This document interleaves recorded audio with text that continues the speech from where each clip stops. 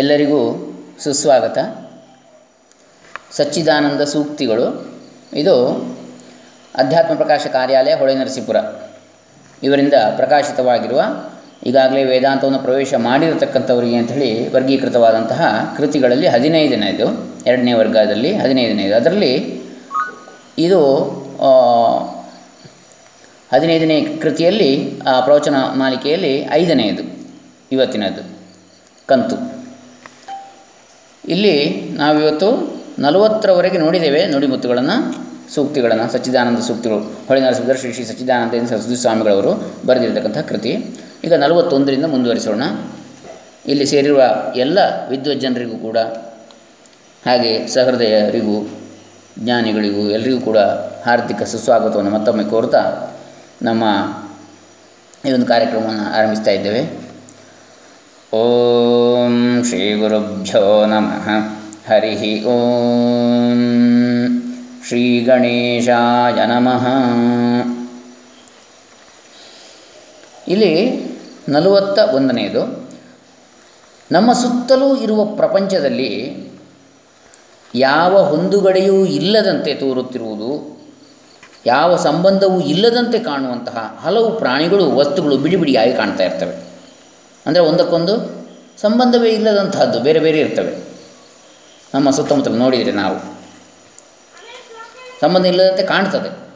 ಹೊರಗಿನ ಪ್ರಪಂಚ ನಮಗೆ ಎದುರಾಳಿಯಾಗಿ ನಿಂತು ನಮಗೆ ದುಃಖವನ್ನು ಉಂಟು ಮಾಡುವುದಕ್ಕೆ ಸಂಕಲ್ಪವನ್ನು ಮಾಡಿಕೊಂಡಿರುವಂತೆ ತೋರ್ತಾ ಇರ್ತದೆ. ಕೆಲವು ಸಲ ನಮಗೆ ಒಂದರ ಮೇಲೆ ಒಂದು ಕಷ್ಟಗಳು, ದುಃಖ ಪರಂಪರೆಗಳು ಬಂದಾಗ ಎಲ್ಲರೂ ಸೇರಿ ನನಗೆ ಮೋಸ ಮಾಡ್ತಾ ಇದ್ದಾರೋ, ಅಥವಾ ಈ ಜಗತ್ತೇ ಒಂದು ಮೋಸದ ಜಾಲವೋ, ಅದಕ್ಕೆ ಹೇಳ್ತಾರೆ ನೀ ಮಾಯೆಯೊಳಗೋ ನಿನ್ನೊಳು ಮಾಯೆಯೋ ಅಂತೇಳಿ ದಾಸರು ಹೇಳಿದ ಹಾಗೆ, ಇದೇನು ಮಾಯಾ ಜಾಲವೋ, ಭಗವಂತನ ಹೆಣದದ್ದೋ ಏನು ಅಂಥೇಳಿ ತೋರ್ತಾ ಇರ್ತದೆ ಅಂತ ಹೇಳ್ತಾರೆ ಶ್ರೀಗಳು. ಆದರೆ ಇದೆಲ್ಲವೂ ನಮ್ಮ ಜೀವನದ ಕೇಂದ್ರವಾದ ಭಗವಂತನನ್ನು ಕಂಡುಕೊಳ್ಳುವವರೆಗೆ ಅಂತೇಳಿ ಹೇಳ್ತಾರೆ. ನಮ್ಮ ಜೀವನದ ಕೇಂದ್ರ ಭಗವಂತ, ಅವನನ್ನು ಕಂಡುಕೊಳ್ಳುವವರೆಗೆ ಇದೆಲ್ಲ ನಮಗೆ ದುಃಖವನ್ನು ಉಂಟು ಮಾಡುವಂತೆ ತೋರ್ತವೆ. ನಮ್ಮ ಹೃದಯದಲ್ಲಿರುವ ಭಗವಂತನೇ ಇಡೀ ವಿಶ್ವದ ಬಾಳಿಗೆ ಕೇಂದ್ರವಾಗಿರುವುದರಿಂದ ಆತನಲ್ಲಿ ನೆಲೆ ನಿಂತರೆ ಎಲ್ಲ ವಿರೋಧಗಳು, ಭಿನ್ನ ಭಾವಗಳು ಕಣ್ಮರೆಯಾಗ್ತವೆ. ಎಲ್ಲೆಲ್ಲಿಯೂ ಹೊಂದಿಕೆಯು ಕಾಣಿಸಿಕೊಳ್ತದೆ, ಹೊಂದಾಣಿಕೆ, ಒಂದಕ್ಕೊಂದು ವಿರುದ್ಧವಾಗಿದ್ದದ್ದು ಪೂರಕವಾಗಿ ಕಾಣಿದ್ರೆ ಧನಾತ್ಮಕತೆ ನಮಗೆ ಬೆಳೀತದೆ ಅಂತ ನಮ್ಮ ಮನಸ್ಸಿನಲ್ಲಿ ಧನಾತ್ಮಕ ಭಾವನೆ ಬರ್ತದೆ. ಇಲ್ಲದಿದ್ದರೆ ಯಾವಾಗಲೂ ಏನು ಅವರು ಸರಿ ಇಲ್ಲ, ಇವರು ಸರಿ ಇಲ್ಲ, ವ್ಯವಸ್ಥೆಗಳು ಸರಿ ಇಲ್ಲ, ಕಾಲ ಸರಿ ಇಲ್ಲ, ಜನರು ಸರಿ ಇಲ್ಲ, ಯಾವುದೂ ಪ್ರಕೃತಿ ಸರಿ ಇಲ್ಲ, ಹವಾಮಾನ ಸರಿ ಇಲ್ಲ, ಯಾವುದೂ ಸರಿ ಇಲ್ಲ ಅಂತ ಕೆಲವರು ದೂಷಿಸ್ತಾ ಇರ್ತಾರೆ. ಅಥವಾ ಆ ರೀತಿ ಕಾಣ್ತದೆ ಒಂದೊಂದು ಸಲ, ಎಲ್ಲರಿಗೂ ಕಾಣ್ಬೋದು. ಆದರೆ ಯಾವಾಗಲೂ ನಾವು ಋಣಾತ್ಮಕವಾದ ಚಿಂತನೆಯನ್ನು ಹೆಚ್ಚು ಹತ್ತಿರ ಬಿಡಬಾರದು. ಋಣಾತ್ಮಕವಾಗಿ ಹೆಚ್ಚೆಚ್ಚು ಮಾತಾಡುವವರ ಜೊತೆ ಹೆಚ್ಚು ಹೊತ್ತು ಮಾತಾಡಬಾರ್ದು. ಯಾಕಂತ ಹೇಳಿದರೆ ಅದನ್ನು ಕೇಳಿದರೆ ನಮ್ಮ ಮನಸ್ಸಿನಲ್ಲಿ ಋಣಾತ್ಮಕತೆ ಹೆಚ್ಚು ಬರ್ತದೆ. ಹಾಗಾಗಿ ಆದಷ್ಟು ಧನಾತ್ಮಕ ಚಿಂತನೆಯನ್ನು ಮಾಡ್ತಾ, ಈ ಎಲ್ಲ ಧನಾತ್ಮಕತೆಯ ಮೂಲ ಸಾರಸತ್ವವಾದ ಭಗವತ್ ತತ್ವವನ್ನು ಚಿಂತನೆ ಮಾಡ್ತಾ ಸದಾ ನಮ್ಮಿಂದ ಧನಾತ್ಮಕ ಚಿಂತನಾ ಲಹರಿಗಳೇ ಹರಿದು ಬರಲಿ ಎನ್ನತಕ್ಕಂತಹ ಒಂದು ಪ್ರಾರ್ಥನೆಯನ್ನು ಭಗವಂತನಲ್ಲಿ ಮಾಡೋಣ. ಇನ್ನು ಮುಂದಿನದ್ದು 42ನೇದು, ಭಗವಂತನು ಎಲ್ಲೆಲ್ಲಿಯೂ ಇರ್ತಾನೆ. ಅವನು ನಮ್ಮಲ್ಲಿ ಪ್ರತಿಯೊಬ್ಬನ ಹೃದಯದಲ್ಲೂ ಇರ್ತಾನೆ. ಆದರೂ ನಮ್ಮ ಅಹಂಭಾವದಿಂದ ಆತನು ನಮಗೆ ದೂರನಾಗಿರ್ತಾನೆ. ಅವನು ದೂರದಲ್ಲಿಯೂ ಇದ್ದಾನೆ, ಹತ್ತಿರದಲ್ಲಿಯೂ ಇದ್ದಾನೆ. ದೂರೇ ತದ್ವಂತಿಕೆ ಅಂತೇಳಿ ಬರ್ತದೆ ಉಪನಿಷತ್ತಿನಲ್ಲಿ. ದೂರದಲ್ಲಿಯೂ ಇದ್ದಾನೆ ಅವನು, ಹತ್ತಿರದಲ್ಲಿಯೂ ಇದ್ದಾನೆ ಅಂಥೇಳಿ. ಯಾವಾಗ ದೂರ ಅಂತ ಕಾಣಿಸ್ತಾನೆ? ನಾವು ಅವನಿಂದ ದೂರವಾದಾಗ, ಅಂದರೆ ನಾವು ಅವನ ಚಿಂತನೆಯನ್ನು ಮಾಡದೇ ಇದ್ದಾಗ. ಯಾವಾಗ ನಾವು ಅವನನ್ನು ಹೆಚ್ಚು ಸ್ಮರಣೆ ಮಾಡ್ತೇವೋ, ಅವನ ಬಗ್ಗೆ ಹೆಚ್ಚು ಚಿಂತನೆ ಮಾಡ್ತೇವೋ, ಆವಾಗ ನಮಗೆ ಅವನು ಹತ್ತಿರ ಇದ್ದಾಗ ಕಾಣ್ತದೆ, ನಮ್ಮೊಳಗೆ ಇದ್ದಾಗ ಕಾಣ್ತದೆ. ಹಾಗಾಗಿ ಯೋಗಿಗಳಲ್ಲಿ ಹೃದಯ ಧ್ಯಾನಗಮ್ಯ ಅಂತೇಳಿ ಹೇಳುವಂಥದ್ದು. ಯಾಕಂದರೆ ಯೋಗಿಗಳು ಸದಾ ಅವನ ಚಿಂತನೆಯನ್ನು ಮಾಡ್ತಾ ಇರುವ ಕಾರಣ ಅವರಿಗೆ ಅತಿ ಸಮೀಪದಲ್ಲಿದ್ದ ಹಾಗೆ ಗೋಚರವಾಗ್ತದೆ, ಅವರು ಹೃದಯದಲ್ಲೇ ಇದ್ದಾನೆ ಅಂಥೇಳಿ. ಇಲ್ಲಿ ರವಿಶಂಕರ ಅಡಿಗರಿಗೂ ಶಂಕರನಾರಾಯಣ ಅವರಿಗೂ ಕೂಡ ಹೃತ್ಪೂರ್ವಕ ಸ್ವಾಗತ. ಇಲ್ಲಿ ಅಂದರೆ ನಾವು ಹಾಗಾಗಿ ಅದು ಭಗವಂತ ದೂರ ಇದ್ದಾನೋ ಹತ್ತಿರ ಇದ್ದಾನೋ ಎನ್ನುವಂಥದ್ದು ನಮ್ಮ ಮನೋಭಾವನೆಯಲ್ಲಿ ಇದೆ ಎನ್ನುವಂಥದ್ದು. ನಮ್ಮೊಳಗೆ ಇದ್ದಾನೆ ಅಂತ ತಿಳಿದ್ರೆ ಭಾಳ ಹತ್ತಿರ, ಎಲ್ಲೋ ಹೋಗಿ ಹುಡುಕಬೇಕಾಗಿಲ್ಲ, ಎಷ್ಟೋ ದೂರಕ್ಕೆ ಹೋಗಿ. ಹೀಗೆ ನಮ್ಮ ಅಹಂಭಾವ ಎನ್ನುವಂಥದ್ದು ಯಾವುದಿದೆ, ನಾನು ಮಾಡುವವನು, ನಾನು ಉಣ್ಣುವವನು, ನಾನು ಎನ್ನುವಂಥದ್ದು ಯಾವುದಿದೆ, ನಾನು ಹೋದರೆ ಹೋದೇನು ಅಂತ ಕನಕದಾಸರು ಹೇಳಿದ ಹಾಗೆ ಮುಕ್ತಿಗೆ ಹೋಗಬೇಕಿದ್ರೆ ಆ ನಾನು ಎನ್ನುವುದನ್ನು ಅಂದರೆ ಈ ದೇಹಭಾವದಲ್ಲಿ ನಾನು ಅಹಂ ಬ್ರಹ್ಮಾಸ್ಮಿ ಅಂದರಲ್ಲಿ ನಾನು ಭಾವ ಇಲ್ಲ, ಅಲ್ಲಿ ಬ್ರಹ್ಮಭಾವ ಮಾತ್ರ ಇರುವಂಥದ್ದು. ನಾನು ಎನ್ನುವಂಥದ್ದು ಏನು, ಬ್ರಹ್ಮವೇ ಆಗಿದ್ದೇನೆ ಅಂತ ಹೇಳಿದ್ದು, ನೀನು ಕೂಡ ಬ್ರಹ್ಮವೇ ಆಗಿದ್ದೀವಿ ತತ್ವಮಸಿ ಅಂತೇಳಿ ಹೇಳಿದ್ದಲ್ಲಿ. ಹಾಗಾಗಿ ನಾನು ನೀನು ಎನ್ನುವಂತಹ ಈ ಹೊರಗಿನ ಭಾವ ದೇಹಭಾವವನ್ನು ಬಿಟ್ಟು ಎಲ್ಲದರ ಸಾರಸತ್ವವಾದಂತಹ ಬ್ರಹ್ಮಭಾವವನ್ನು ಹೊಂದೋಣ ಅಂತೇಳಿ ಇದರ ಅರ್ಥ. ನಮ್ಮ ಒಳಗಿನ ಹಾಗೂ ಹೊರಗಿನ ಜಗತ್ತೆಲ್ಲವೂ ಭಗವನ್ಮಯವಾಗಿ ಕಾಣಿಸುವುದಕ್ಕೆ ಆವಾಗ ನಮಗೆ ಆರಂಭ ಆಗ್ತದೆ. ಯಾವಾಗ ಭಗವಂತ ನಮ್ಮ ಹತ್ತಿರ ಇದ್ದಾನೆ, ಒಳಗೂ ಇದ್ದಾನೆ, ಹೊರಗೂ ಇದ್ದಾನೆ. ಅಂತರ್ಬಹಿಶ್ಚ ತತ್ಸರ್ವಂ ವ್ಯಾಪ್ಯ ನಾರಾಯಣ ಸ್ಥಿತ ಅಂತ ನಾರಾಯಣ ಸೂಕ್ತ ಹೇಳ್ತದೆ. ಹೀಗೆ ನಾವು ಹೊರಗೆ ಎಲ್ಲೆಡೆ ವ್ಯಾಪ್ತವಾಗಿರ್ತಕ್ಕಂಥ ಪರಮಾತ್ಮ ತತ್ವವನ್ನು ಅರಿತುಕೊಂಡಾಗ ಅಲ್ಲಿ ಯಾವುದು ವಿಶೇಷವಾಗಿದೆ ಎನ್ನುವುದನ್ನು ಹುಡುಕಬೇಕಾಗಿಲ್ಲ, ಎಲ್ಲದರಲ್ಲೂ ಇದ್ದಾನೆ ಅಂತೇಳಿ ಹೇಳುವಾಗ ಯದ್ಯದ್ ವಿಭೂತಿ ಮತ್ತು ಸತ್ವಂ ಎನ್ನುವುದು ಅದಕ್ಕಿಂತ ಮೊದಲು. ಆ ಬಳಿಕ ಸರ್ವಂ ಖಲ್ವಿದಂ ಬ್ರಹ್ಮ ಅಂಥೇಳಿ, ಅದಾದ ಬಳಿಕ ಏನು ಪ್ರಜ್ಞಾನಂ ಬ್ರಹ್ಮ, ಅಯಮಾತ್ಮ ಬ್ರಹ್ಮ ತತ್ ತ್ವಂ ಅಸಿ, ಈ ರೀತಿ ಬರ್ತದೆ. ಇರಲಿ, ಈಗ 43ನೇ ಚಿಂತನೆ, ಹಿಂದಿನ ಕಾಲ ಈಗಲೇ ಸತ್ತಿದೆ ಅಂತ ಹೇಳ್ತಾರೆ ಶ್ರೀಗಳು. ಅಂದರೆ ಭೂತಕಾಲ ಎನ್ನುವಂಥದ್ದು ಈಗ ಇಲ್ಲ ತಾನೇ, ಈಗ ವರ್ತಮಾನ ಕಾಲ ನಡೀತಾ ಇರೋದು. ಹಾಗಾಗಿ ಹಿಂದಿನ ಕಾಲವು ಈಗಲೇ ಸತ್ತಿದೆ, ಮುಂದಿನ ಕಾಲವು ಇನ್ನೂ ಹುಟ್ಟಿರುವುದಿಲ್ಲ, ಭವಿಷ್ಯತ್ ಎನ್ನುವಂಥದ್ದು ಇನ್ನೂ ಹುಟ್ಟಲಿಲ್ಲ. ವರ್ತಮಾನವು ಭವಿಷ್ಯವನ್ನು ತನ್ನ ಗರ್ಭದಲ್ಲಿ ಧರಿಸಿಕೊಂಡಿದೆ, ಇನ್ನೂ ಪ್ರಸವ ಆಗಲಿಲ್ಲ ಭವಿಷ್ಯದ್ದು. ಮತ್ತು ಭೂತಕಾಲ ಎನ್ನತಕ್ಕಂಥದ್ದು ಈಗಾಗಲೇ ಸತ್ತು ಹೋಗಿದೆ, ವರ್ತಮಾನದ ಗರ್ಭದಲ್ಲಿ ಭವಿಷ್ಯ ಅಡಗಿದೆ. ಹಾಗಾಗಿ ವರ್ತಮಾನದಲ್ಲಿ ಹೇಗೆ ನಾವು ವರ್ತಿಸಬೇಕು, ಹೇಗೆ ವರ್ತಿಸ್ತೇವೋ ಅದನ್ನೇ ಪ್ರಸವ ಮಾಡಿಕೊಳ್ತೇವೆ ಭವಿಷ್ಯದಲ್ಲಿ. ಅಂಥದ್ದನ್ನೇ ಬಿತ್ತಿದಂತೆ ಬೆಳೆ ಸುಳ್ಳಲ್ಲ ಅಂತೇಳಿ ಹೇಳುವಂಥದ್ದು. ಈಗಿನ ಕಾಲ ಈಗ ಎಂಬ ಶಬ್ದವನ್ನು ಉಚ್ಚರಿಸುವುದರ ಒಳಗಾಗಿ ಹಿಂದಿನ ಕಾಲ ಆಗಿಬಿಡ್ತದೆ. ನಾನು ಈಗ ಶುರು ಮಾಡಿದ್ದು ಈ ಸಚ್ಚಿದಾನಂದ ಸೂಕ್ತಿಗಳನ್ನು ಅಂತೇಳಿ ಹೇಳಿದರೆ ಶುರು ಮಾಡಿ ಆಯಿತು, 7 ನಿಮಿಷ ಆಯಿತು, ಈಗ ಅದು ಕಳೆದು ಹೋಗಿ ಆಯಿತು. ಹಾಗಾಗಿ ಈಗ ಅಂತೇಳಿ ಹೇಳಿದ್ದು ಕೂಡ ಒಂದು ಕ್ಷಣ ಕಳೆದ ನಂತರ ಹೇಳಿ ಮಾತು ಬಿದ್ದರೆ ಹೋಯಿತು, ಮುತ್ತು ಹೊಡೆದರೆ ಹೋಯಿತು ಅಂತೇಳಿ ಹೇಳಿದ ಹಾಗೆ ಆ ಕಾಲ ಕಳೆದರೆ ಹೋಯಿತು, ಆ ಕ್ಷಣ ಕಳೆದು ಹೋಗಿ ಆಯಿತು. ಅದಕ್ಕೆ ಹೇಳಿದ್ದು ಕ್ಷಣಿಕವಾದ ಅಂತೇಳಿ ಬೌದ್ಧರು ಆ ದೃಷ್ಟಿಯಲ್ಲಿ ಹೇಳಿದ್ದು, ಸದಾ ಪರಿವರ್ತನಶೀಲವಾದ್ದು. ಹಾಗಾಗಿ ಇಲ್ಲಿ ಏನು ನಿತ್ಯವಾದದ್ದು ಶಾಶ್ವತವಾದ್ದು ಯಾವುದೂ ಇಲ್ಲ ಅಂತೇಳಿ ಅವರು ಶೂನ್ಯವಾದವನ್ನು ಹೇಳಿದರು.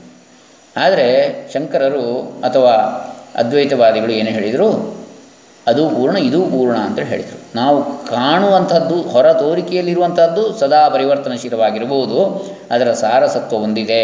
ಇಲ್ಲದಿದ್ದರೆ ಅದನ್ನು ನೋಡುವವನು ನಾನು ಇದ್ದೇನಲ್ಲ. ಈಗ ಯಾವುದೂ ಇಲ್ಲ ಅಂತ ಹೇಳಿದರೆ ಈ ನಾನು ಎಂಬ ಭಾವ ನಮಗೆ ಹೇಗೆ ಬರಲಿಕ್ಕೆ ಸಾಧ್ಯ?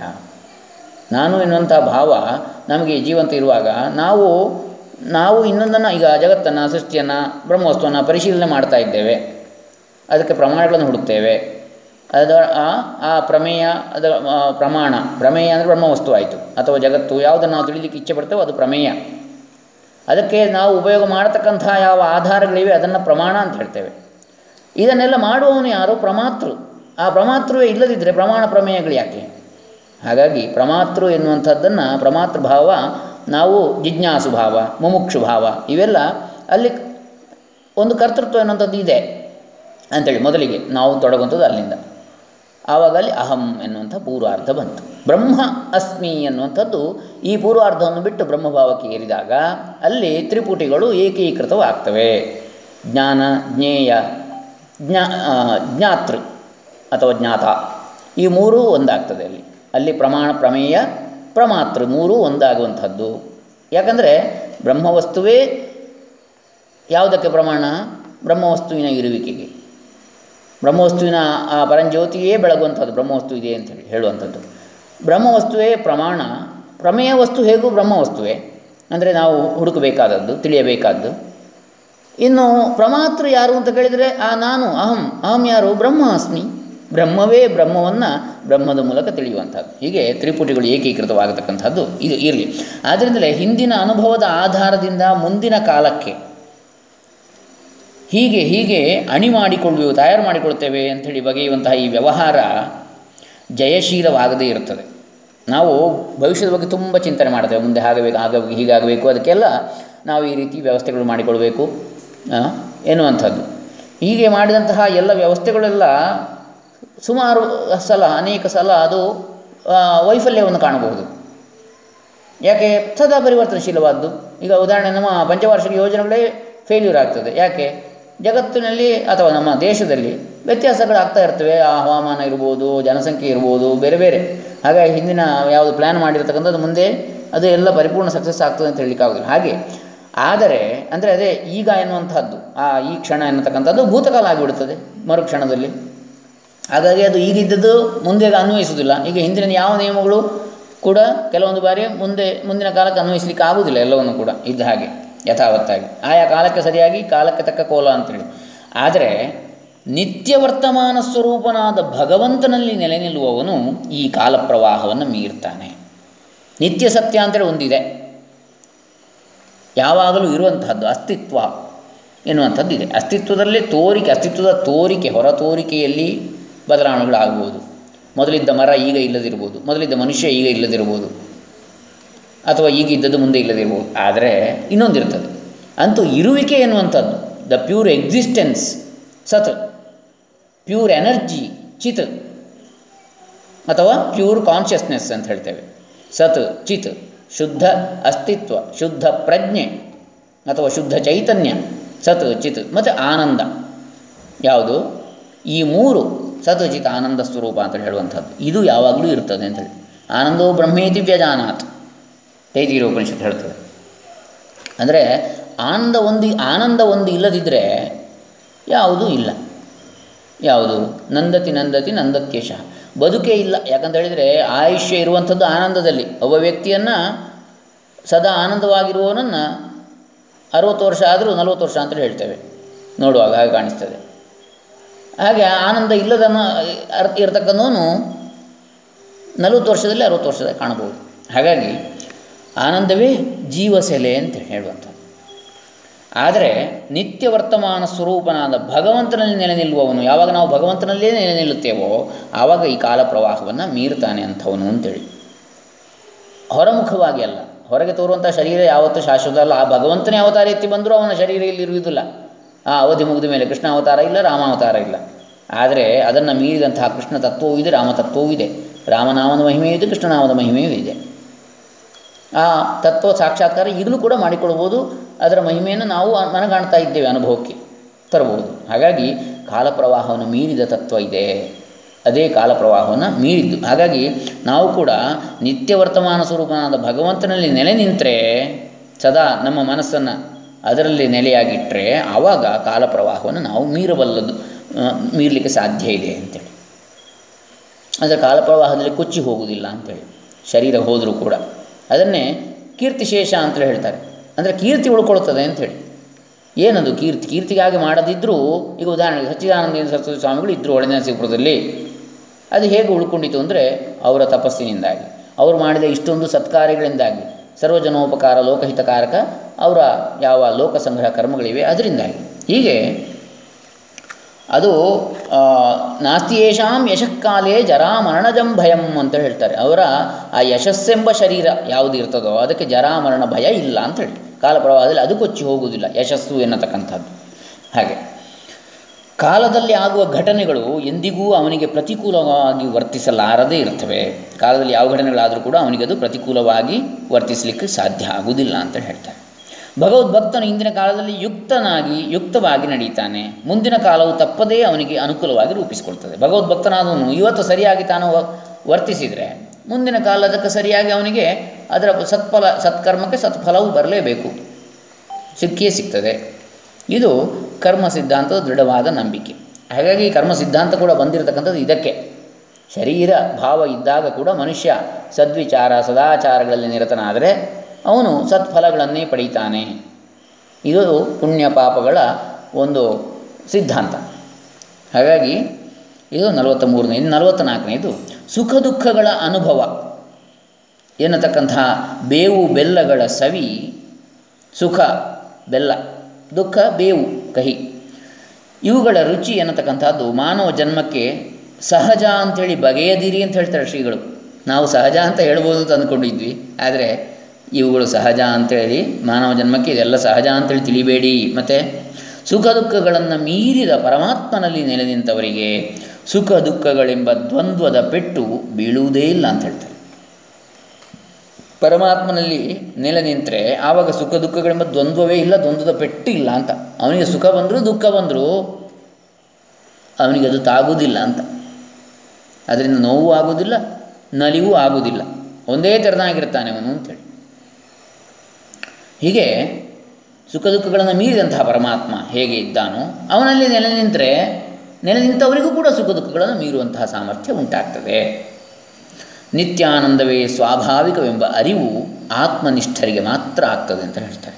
ಆ ಆತ್ಮದಲ್ಲಿ ಸದಾ ನೆಲೆ ನಿಂತವರಿಗೆ, ಆ ಬ್ರಹ್ಮದ ವಸ್ತುವಿನಲ್ಲಿ ಬ್ರಹ್ಮವಸ್ತುವಿನ ಚಿಂತನೆಯಲ್ಲಿ ನೆಲೆ ನಿಂತವರಿಗೆ ಆ ಯಾವುದು ನಿತ್ಯಾನಂದವೇ ಸ್ವಾಭಾವಿಕ ಎನ್ನತಕ್ಕಂಥ ಅರಿವು ಅಂಥವರಿಗೆ ಮಾತ್ರ ಆಗ್ತದೆ. ಅದು ಸ್ವಭಾವ ಸಹಜವಾದದ್ದು ಅಂತೇಳಿ. ನಿತ್ಯಾನಂದ ಯಾವಾಗಲೂ ಆನಂದವಾಗಿರುವಂಥದ್ದು ಅವರ ಸ್ವಭಾವವೇ ಆಗಿರ್ತದೆ.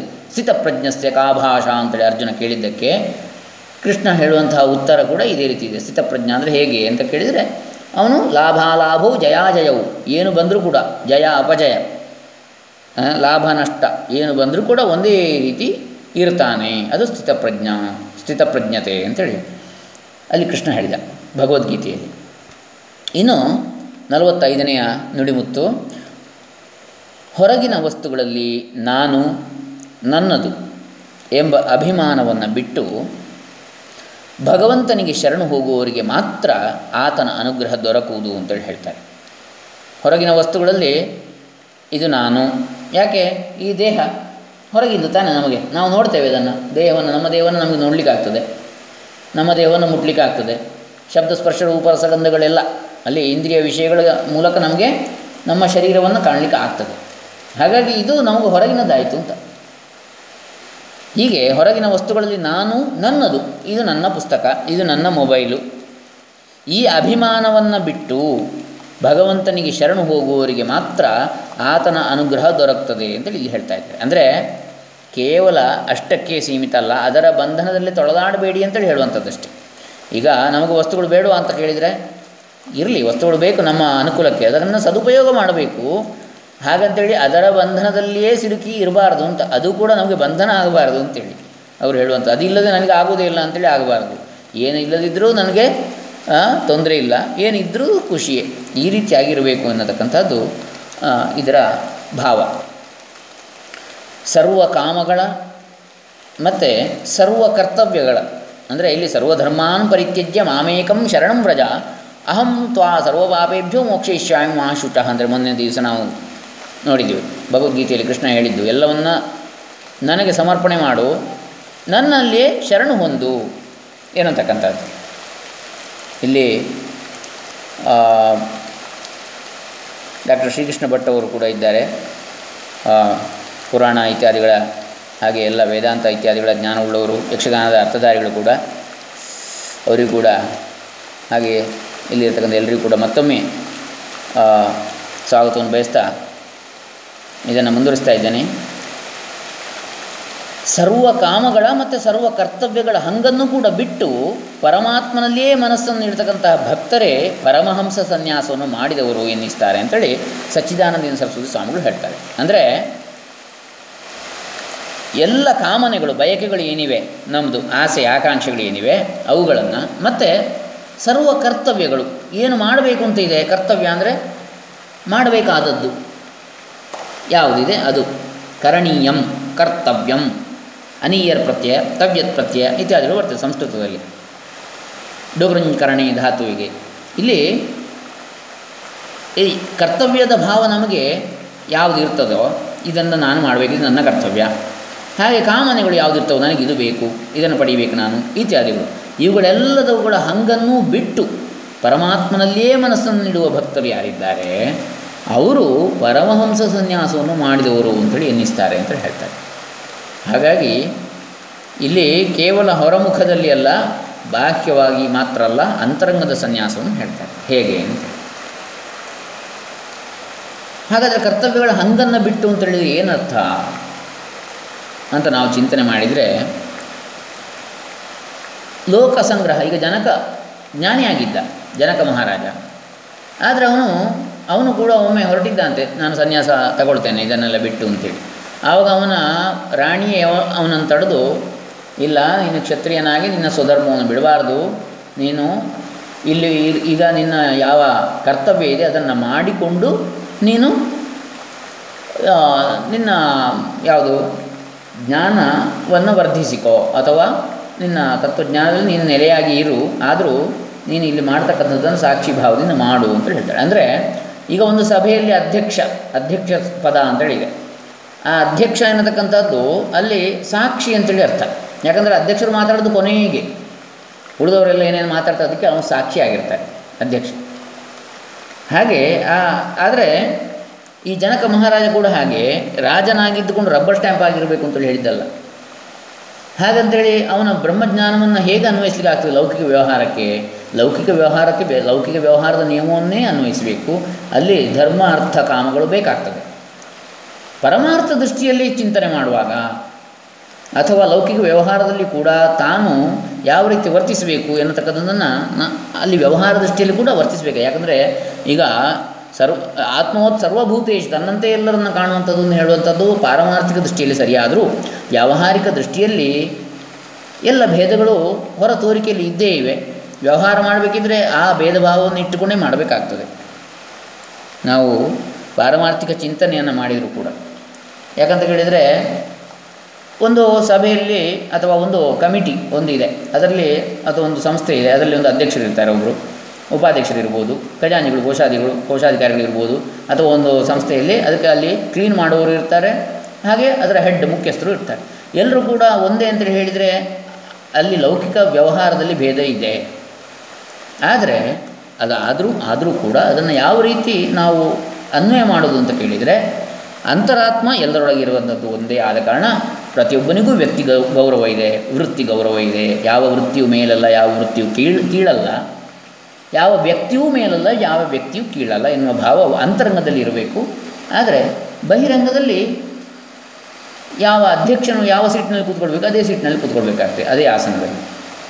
ಹಾಗೆ ಯಾವ ಸೇವಕ ಇರ್ತಾನೆ ಅವನು ಎಲ್ಲಿ ಕೂತ್ಕೊಳ್ಬೇಕು ಅದರಲ್ಲೇ ಕೂತ್ಕೊಳ್ಬೇಕಾಗ್ತದೆ ವ್ಯವಹಾರ ದೃಷ್ಟಿಯಿಂದ. ಹಾಗಂತೇಳಿ ಅದು ಲೋಕ ವ್ಯವಹಾರದ ಅನುಕೂಲತೆಯ ದೃಷ್ಟಿಗೆ ಹೊರತು ಅದು ಭೇದ ಭಾವವನ್ನು ಮಾಡುವಂಥ ದೃಷ್ಟಿಯಲ್ಲಿ ಅಲ್ಲ. ಇದೇ ದೃಷ್ಟಿಯಲ್ಲಿ ವರ್ಣಾಶ್ರಮ, ಜಾತಿ ಇತ್ಯಾದಿ ಪದ್ಧತಿಗಳು ಬಂದಿರತಕ್ಕಂಥದ್ದು ಹೊರತು ಅದು ಮೇಲು ಕೀಳು ಅಂತ ಹೇಳಿದ್ದು ಒಬ್ಬೊಬ್ಬರನ್ನು ಇದು ಮಾಡಲಿಕ್ಕಲ್ಲ. ಆದರೆ ಲೋಕ ವ್ಯವಹಾರದ ದೃಷ್ಟಿಯಿಂದ, ಲೋಕದ ಸೃಷ್ಟಿಯ ಅನುಕೂಲತೆಗಾಗಿ ಆ ರೀತಿಯಲ್ಲಿ ಇದೆ ವ್ಯವಸ್ಥೆಗಳು ಅಂತ ಇರಲಿ. ಇನ್ನು 46ನೇದು, ಎಲ್ಲ ಮನುಷ್ಯರಿಗೂ ಎಲ್ಲ ಪ್ರಾಣಿಗಳಿಗೂ ಒಬ್ಬ ಪರಮಾತ್ಮನೇ ಆತ್ಮನಾಗಿರ್ತಾನೆ. ಇದನ್ನು ಅರಿತುಕೊಂಡವರು ಮೃತ್ಯುವಿನ ಅಂಜಿಕೆಯನ್ನು, ಹೆದರಿಕೆಯನ್ನು ಕಳೆದುಕೊಳ್ಳುವರು ಅಂಥೇಳಿ ವೇದಾಂತದಲ್ಲಿ ಸಾರಿರ್ತದೆ. ಯಾಕೆ? ಒಬ್ಬನೇ ಆತ್ಮನಾಗಿರ್ತಾನೆ, ಪರಮಾತ್ಮ ಒಬ್ಬನೇ ಎಲ್ಲರಿಗೂ ಕೂಡ ಅಂಥೇಳಿ ತಿಳ್ಕೊಂಡ್ರೆ ಮತ್ತು ಸಾಯುವುದು ಯಾರು? ಸಾಯಲಿಕ್ಕೆ ಅಂತ ಇಲ್ಲ. ಆತ್ಮನನ್ನು ಕೊಲ್ಲಿಕ್ಕೂ ಆಗೋದಿಲ್ಲ, ಅವನು ತುಂಡರಿಸಲಿಕ್ಕೆ ಆಗೋದಿಲ್ಲ, ಒದ್ದೆ ಮಾಡಲಿಕ್ಕೆ ಆಗೋದಿಲ್ಲ, ಒಣಗಿಸ್ಲಿಕ್ಕೆ ಆಗೋದಿಲ್ಲ ಆತ್ಮವಸ್ತುವನ್ನು, ಪರಮಾತ್ಮ ವಸ್ತುವನ್ನು ಅಂಥೇಳಿ ಆದಮೇಲೆ ಅದೇ ಎಲ್ಲರೊಳಗೆ, ಎಲ್ಲ ಶರೀರಗಳ ಒಳಗೆ ಅಣುರೇಣು ತೃಣಕಾಶಗಳು ವ್ಯಾಪ್ತವಾಗಿರ್ತಕ್ಕಂಥದ್ದು ಅದೇ ತಾನು ಎನ್ನುವಂಥ ಭಾವವನ್ನು ಹೊಂದಿದರೆ ಆಮೇಲೆ ಸಾವಿನ ಭಯ ಉಂಟಾ? ಸಾಯುವುದು ಶರೀರ ಬಿಡೋಣ, ನಾವು ಸಾಯುವುದಿಲ್ಲ. ಹೀಗಾಗಿ ಮೃತ್ಯುವಿನ ಅಂಜಿಕೆಯನ್ನು ಕಳೆದುಕೊಳ್ಳುವರು ಅಂಥೇಳಿ ವೇದಾಂತದಲ್ಲಿ ಸಾರ್ಥಿ. ಇದನ್ನು ಈಗಲೇ ಇಲ್ಲಿಯೇ ನಾವೆಲ್ಲರೂ ಪ್ರಯತ್ನಪಟ್ಟು ಅನುಭವಕ್ಕೆ ತಂದುಕೊಳ್ಳಬಹುದು ಅಂತೇಳಿ ಭರವಸೆಯನ್ನು ಕೊಡ್ತಾರೆ ಹೊಳೆನರಸೀಪುರದ ಶ್ರೀ ಶ್ರೀ ಸಚ್ಚಿದಾನಂದ ಸರಸ್ವತಿ ಸ್ವಾಮಿಗಳು. ಇನ್ನು 47ನೇದು, ದೇವರನ್ನು ಕಾಣೆವು ಎಂದು ಕೊರಗುವ ಜನರು ಕೆಲವರುಂಟು. ಆದರೆ ಆ ಒಬ್ಬ ದೇವರೇ ನಮ್ಮಗಳಿಗೆಲ್ಲ ಆತ್ಮನಾಗಿ ನಮ್ಮನ್ನೂ ನಮ್ಮ ಕರ್ಮಗಳನ್ನೂ ನೋಡುತ್ತಿರುವ ಸಾಕ್ಷಿ ಚೈತನ್ಯ ಸ್ವರೂಪನೆಂಬುದನ್ನು ಅವರು ಅರಿಯರು ಅಂತೇಳಿ ಹೇಳ್ತಾರೆ. ದೇವರನ್ನು ಕಾಣೋದಿಲ್ಲಲ್ಲ, ನಾವು ಇಷ್ಟು ತಪಸ್ಸು ಮಾಡಿದ್ರಿ, ಇಷ್ಟು ಜಪ ಮಾಡಿದ್ರಿ, ಇಷ್ಟು ಪೂಜೆ ಮಾಡಿದ್ರು, ಇಷ್ಟು ಭಕ್ತಿ ಮಾಡಿದರು, ಇಷ್ಟು ಪ್ರಾರ್ಥನೆ ಮಾಡಿದರು, ಇಷ್ಟು ಭಜನೆ ಮಾಡಿದರು, ಇಷ್ಟು ಭಕ್ತಿಗೀತೆ ಹಾಡಿದರು, ಇಷ್ಟು ಪುರಾಣಗಳನ್ನು ಓದಿದ್ರು, ಇಷ್ಟು ವೇದ ಓದಿದರು, ಉಪನಿಷತ್ತು ಓದಿದ್ರು, ನಮಗೆ ದೇವರು ಕಾಣೋದಿಲ್ಲ ಅಂಥೇಳಿ ಕೊರಗುವಂಥದ್ದು ಅಲ್ಲ. ಯಾಕೆಂದರೆ ಒಬ್ಬನೇ ದೇವರು ನಮಗೆಲ್ಲರಿಗೂ ಆತ್ಮನಾಗಿ ನಮ್ಮೆಲ್ಲರ ಕರ್ಮಗಳನ್ನು ಸರ್ವಸಾಕ್ಷಿಯಾಗಿದ್ದನು. ಸಾಕ್ಷಿ ಚೇತ ಕೇವಲೋ ನಿರ್ಗುಣಶ್ಚ ಏಕೋ ದೇವ ಸರ್ವಭೂತೇಷು ಗೂಢ ಸರ್ವವ್ಯಾಪಿ ಸರ್ವಭೂತಾಂತರಾತ್ಮ ಕರ್ಮಾಧ್ಯಕ್ಷ ಸರ್ವಭೂತಾಧಿವಾಸ ಸಾಕ್ಷಿ ಚೇತ ಕೇವಲೋ ನಿರ್ಗುಣಶ್ಚ ಉಪನಿಷದ್ವಾಕ್ಯ, ಉಪನಿಷದ್ ಮಂತ್ರ. ಎಲ್ಲದರ ಸಾಕ್ಷಿ ಆಗಿ ಇದ್ದಾನೆ. ನೋಡುವುದು ಹೇಗೆ? ನಮ್ಮನ್ನೇ ನಮಗೆ ನೋಡಲಿಕ್ಕೆ ಆಗ್ತದಾ ಅಂತೇಳಿ ಹೇಳುವಂಥದ್ದು. ನಾವು ಎಲ್ಲದರೊಳಗಿರುವ ಆ ಪರಮಾತ್ಮ ಸ್ವರೂಪರು ಆಗಿರುವಾಗ ನಾವು ನೋಡೋದು ಹೊರಗಿನದ್ದನ್ನೇ. ಯಾವಾಗ ನಮಗೆ ಗಾಢ ನಿದ್ದೆಯಲ್ಲಿ ಇದನ್ನು ಗೊತ್ತಾಗ್ತದೆ. ನಾವು ಮುಂದೆ ಮುಂದೆ ಇದರಲ್ಲಿ ಹೋದಾಗ ಭಾಳ ಚೆನ್ನಾಗಿರುತ್ತೆ. ಅವಸ್ಥಾತ್ರಯ ಪರೀಕ್ಷೆಯಲ್ಲೆಲ್ಲ ಭಾಳ ಚೆನ್ನಾಗಿ ಇದು ನನ್ನ ಗೌಡಪಾದ ಹೃದಯದಲ್ಲಿ ಇದು ಬಹಳ ಚೆನ್ನಾಗಿ ನಮಗೆ ಗೊತ್ತಾಗ್ತದೆ. ಅಂದರೆ ಗಾಢ ನಿದ್ದೆಯಲ್ಲಿ ಏನಿದೆ? ಅಜ್ಞಾನ ಇದೆ ಅಂತ ಕೆಲವರು ಹೇಳ್ತಾರೆ. ಅಜ್ಞಾನ ಅಲ್ಲ, ಮತ್ತು ಅಲ್ಲಿ ಸುಜ್ಞಾನವೇ ಇದೆ. ಯಾಕೆ? ಎಚ್ಚರದ ದೃಷ್ಟಿಯಿಂದ ನೋಡಿದರೆ ಅಜ್ಞಾನ ಅಂತ ಕಾಣ್ತದೆ, ಜಾಗೃತ ದೃಷ್ಟಿಯಲ್ಲಿ ನೋಡಿದರೆ ಅಲ್ಲಿ ನಿದ್ದೆಯಲ್ಲಿ ಏನೂ ಗೊತ್ತಾಗಲಿಲ್ಲ ಅಂತೇಳಿ. ಕನಸಿನ ದೃಷ್ಟಿಯಲ್ಲಿ ನೋಡಿದರೆ ಕನಸೇ ಸತ್ಯ ಅಂತ ಕಾಣೋದಿಲ್ವಾ? ಎಚ್ಚರ ದೃಷ್ಟಿಯಿಂದ ಕನಸು ಮಿಥ್ಯೆ ಇರುವುದು. ಕನಸಿನ ದೃಷ್ಟಿಯಲ್ಲೇ ನೋಡಿದರೆ, ಕನಸಿನಲ್ಲೇ ಇರುವಾಗ ನಮಗೆ ಎಚ್ಚರ ಆಗುವವರೆಗೆ ಕನಸನ್ನೇ ನಾವು ಸತ್ಯ ಅಂತೇಳಿ ಆದರೆ ಭ್ರಮಾಲೋಕದಲ್ಲಿ ಇರ್ತೇವೆ. ಹಾಗಾಗಿ ಎಚ್ಚರ ಮತ್ತು ಕನಸಿಗೆ ವ್ಯತ್ಯಾಸ ಇಲ್ಲ ಅಂತ ಹೇಳ್ತಾರೆ. ಯಾಕಂದರೆ ಕನಸಿನಲ್ಲಿರುವಾಗ ಎಚ್ಚರ ಮಿಥ್ಯೆಯಾಗಿರ್ತದೆ, ಎಚ್ಚರದಲ್ಲಿರುವ ಕನಸು ಮಿಥ್ಯೆಯಾಗಿರ್ತದೆ. ಗಾಢ ನಿದ್ದೆಯಲ್ಲಿ ಇವೆರಡೂ ಮಿಥ್ಯೆಯಾಗಿರ್ತದೆ. ಮತ್ತು ಅಲ್ಲಿ ಏನಿರ್ತದೆ? ಎಚ್ಚರದಲ್ಲಿ ಇಂದ್ರಿಯಗಳು ಮನಸ್ಸು ಎರಡೂ ಕೆಲಸ ಮಾಡ್ತದೆ. ಕನಸಿನಲ್ಲಿ ಇಂದ್ರಿಯಗಳು ಕೆಲಸ ಮಾಡೋದಿಲ್ಲ, ಕಣ್ಣು ಕಿವಿ ಮೂಗು ನಾಲಿಗೆ ಚರ್ಮಗಳು, ಮತ್ತು ಮನಸ್ಸು ಮಾತ್ರ ಕೆಲಸ ಮಾಡ್ತದೆ. ಅಲ್ಲಿ ಸ್ವಪ್ನ ಲೋಕವನ್ನು ತೆರೆದಿಡುತ್ತದೆ. ಇನ್ನು ಈ ಗಾಢ ನಿದ್ದೆ ಸುಷುಪ್ತಿಯಲ್ಲಿ ಇಂದ್ರಿಯಗಳು ಕೆಲಸ ಮಾಡೋದಿಲ್ಲ, ಮನಸ್ಸು ಕೆಲಸ ಮಾಡೋದಿಲ್ಲ. ಅಲ್ಲಿ ಕೇವಲ ಆ ಸಚ್ಚಿದಾನಂದ ಸ್ವರೂಪವಾಗಿರ್ತೇವೆ ನಾವು. ಅಲ್ಲಿ ವಿಷಯಗಳಿಲ್ಲದ ಕಾರಣ ವಿಷಯಿ ಮಾತ್ರ ಇರುವಂಥದ್ದು, ವಿಷಯ ಇಲ್ಲ. ಮತ್ತು ಯಾವುದನ್ನು ಯಾರು ಕಿಮ್ ಉಪನಿಷತ್ತಲ್ಲಿ ಬರ್ತದೆ, ಯಾರು ಯಾರನ್ನು ನೋಡುವಂಥದ್ದು, ಯಾರು ಯಾರನ್ನು ಕೇಳುವಂಥದ್ದು. ಅಲ್ಲಿ ಏನು ಇನ್ನೊಂದು ಇಲ್ಲದಿದ್ದರೆ, ಎರಡನೇದು ಇದ್ದರೆ ತಾನೇ ಇನ್ನೊಂದನ್ನು ನೋಡುವುದು ಕೇಳುವುದು ಇತ್ಯಾದಿಗಳು. ವಿಷಯಗಳೇ ಇಲ್ಲದಿದ್ದರೆ, ಕೇವಲ ವಿಷಯಿ ಆದವನು ಮಾತ್ರ ಇದ್ದರೆ ಆವಾಗ ಅಲ್ಲಿ ಬೇರೆ ಯಾವುದರ ಅರಿವಾಗ್ತದೆ? ತಾನೇ ತಾನಾಗಿರ್ತಾನೆ. ಅದನ್ನೇ ಸಚ್ಚಿದಾನಂದ ಸ್ವರೂಪದಲ್ಲಿ ನೆಲೆಯಾಗಿರುವಂಥದ್ದು. ಅದೇ ಸುಷುಪ್ತಿಯಲ್ಲೇ ಇರತಕ್ಕಂಥ ಗಾಢ ನಿದ್ದೆಯಲ್ಲಿ ಇರತಕ್ಕಂಥ ಅವಸ್ಥೆ ಅದು ಅಂಥೇಳಿ ಇದು ಹೊಳೆನರಸೀಪುರದ ಶ್ರೀಗಳ ಅದ್ವಿತೀಯವಾದಂಥ ವಿಚಾರಧಾರೆ. ಹೀಗೆ ಹಾಗಾಗಿ ನಾವು ಈ ಅವಸ್ಥಾತ್ರಯ ವಿವೇಕದಲ್ಲಿ ಅದನ್ನು ಕಾಣ್ತೇವೆ. ಹಾಗಾಗಿ ದೇವರನ್ನು ಕಾಣೆವು ಅಂತೇಳಿ ಹೇಳಿದರೆ ನಾವೇ ಅದು ಪರಮಾತ್ಮ ಸ್ವರೂಪವಾಗಿ ನಾವು ಅನುಭವಿಸಿದಾಗ ಈ ಶರೀರ ಇತ್ಯಾದಿಗಳನ್ನು ಭಾವವನ್ನು ಬಿಟ್ಟು, ಶರೀರ ಭಾವವನ್ನು ಬಿಟ್ಟು, ಆವಾಗ ಇನ್ನು ದೇವರನ್ನು ಹೊರಗಿನಲ್ಲಿ ಕಾಣುವುದು. ಪ್ರತ್ಯಕ್ಷಾದಿ ಪ್ರಮಾಣಗಳಿಂದ ಅಂದರೆ ಸಾಕಾರ ನಿರಾಕಾರ, ಸಾಕಾರ ರೂಪನಾಗಿ ಕಾಣಬಹುದು ಭಗವಂತ ಸರ್ವಶಕ್ತ. ಸಾಕಾರ ರೂಪವಾಗಿ ಯಾಕೆ ಬರಲಿಕ್ಕಾಗೋದಿಲ್ಲ ಅವನಿಗೆ? ಸರ್ವಶಕ್ತನಾದವನಿಗೆ ಆಗ್ತದೆ. ಆದರೆ ಅಣುರೇಣು ಗುಣಕಾಷ್ಟಗಳಲ್ಲಿ ವ್ಯಾಪ್ತವಾಗಿದ್ದಾನೆ ಎನ್ನುವುದನ್ನು ನಾವು ಅರಿತುಕೊಂಡಾಗ ಅರಿವೇ ಅಲ್ಲಿ ಮೋಕ್ಷ, ಜೀವನ ಮುಕ್ತಿ. ಬದುಕಿದ್ದಾಗಲೇ ಜ್ಞಾನಾದೇವ ಹಿ ಕೈವಲ್ಯಂ, ಅದರ ಅರಿವಾದರೆ ಆಯಿತು. ಯಾಕಂದರೆ ನಮಗೆ ಮೋಕ್ಷ ಪಡೆಯತಕ್ಕಂಥದ್ದಲ್ಲ, ಮತ್ತು ನಮ್ಮ ಸ್ವರೂಪವೇ ಆಗಿದೆ ಎನ್ನುವುದನ್ನು ತಿಳಿಯತಕ್ಕಂಥದ್ದು. ಅದನ್ನು ತಿಳಿದ್ರೆ ಆಯಿತು. ಅವಿದ್ಯೆ ಅಜ್ಞಾನ ತೊಲಗಿದರೆ, ಕತ್ತಲೆ ಕಳೆದರೆ ಹಗಲು ಬಂದಾಯಿತು. ಹಾಗೆ ಎರಡೂ ಆಗಬೇಕಾಗಿಲ್ಲ. ಅಂದರೆ ಕತ್ತಲೆಯನ್ನು ಹೊರದೂಡಬೇಕು, ಆಮೇಲೆ ಹಗಲು ಬರಬೇಕು ಅಂತಲ್ಲ. ಹಗಲು ಬಂದರೆ ಕತ್ತಲೆ ಹೋದಾಗೆ. ಹಾಗೆ ಪ್ರತ್ಯಕ್ಷ. ಹಾಗಾಗಿ ಅಜ್ಞಾನ ಹೋಗಬೇಕು ಒಂದು, ಅಥವಾ ಜ್ಞಾನ ಉಂಟಾಗಬೇಕು. ಈ ಎರಡರಲ್ಲಿ ಒಂದಾದರೆ ಅದರ ರಿಸಲ್ಟ್ ಸಿಗ್ತದೆ, ಇನ್ನೊಂದು ಆಗಿಯೇ ಆಗ್ತದೆ. ಪ್ರತ್ಯಕ್ಷಾದಿ ಪ್ರಮಾಣಗಳಿಂದ ಅರಿತಂತಹ ವಿಷಯ ನಿಶ್ಚಿತವಾಗಿರುವುದೆಂದು ನಾವೆಲ್ಲರೂ ನಂಬಿರ್ತೇವೆ. ಕಣ್ಣು ಕಿವಿ ಮೂಗು ನಾಲಿಗೆ ಚರ್ಮಗಳಿಂದ ಪ್ರತ್ಯಕ್ಷ ಪ್ರಮಾಣ ಇಂದ್ರಿಯಗಳಿಂದ ಗೋಚರವಾಗುವಂಥದ್ದು ಇದು ನಿಶ್ಚಿತ ಸತ್ಯ ಅಂತೇಳಿ ನಾವು ತಿಳ್ಕೊಂಡಿರ್ತೇವೆ, ನಂಬಿರ್ತೇವೆ. ಆದರೆ ಪ್ರಮಾಣಗಳ ನಿಶ್ಚಯದ ಸ್ವರೂಪನೇ ಆಗಿರತಕ್ಕಂಥ ಈ ಪ್ರಮಾಣವನ್ನು ನಿಶ್ಚಯ ಮಾಡುವನು ಯಾರು ಅಂತ ಚಿಂತನೆ ಮಾಡಿದರೆ, ಆ ಸ್ವರೂಪನೇ ಆಗಿರತಕ್ಕಂಥ ನಮ್ಮೆಲ್ಲರ ಪರಮಾರ್ಥ ಸ್ವರೂಪನಾಗಿರುವ ಪರಮಾತ್ಮ, ಆ ಪರಮಾತ್ಮನ ಇರವಿನ ಅಸ್ತಿತ್ವದ ವಿಷಯದಲ್ಲಿ ಸಂದೇಹವನ್ನು ತೋರಿಸುತ್ತಿರ್ತೇವೆ ನಾವು. ಪ್ರತ್ಯಕ್ಷ ಕಣ್ಣು ಕಿವಿ ಮೂಗು ನಾಲಿಗೆ ಚರ್ಮಗಳಿಗೆ ಕಂಡದ್ದನ್ನು, ಗೋಚರವಾದದ್ದನ್ನು, ಇಂದ್ರಿಯಗ್ರಾಹ್ಯವಾದದ್ದನ್ನು ನಂಬುತ್ತೇವೆ.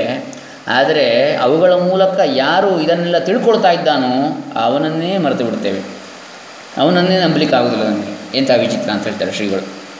ಶಾಸ್ತ್ರದೃಷ್ಟಿಯಿಂದಲೇ ಎಲ್ಲವನ್ನೂ ನೋಡುವ ಮಹಾಪುರುಷರ ಸಂಘವನ್ನು ಮಾಡಿ ಅಂತ ಹೇಳ್ತಾರೆ.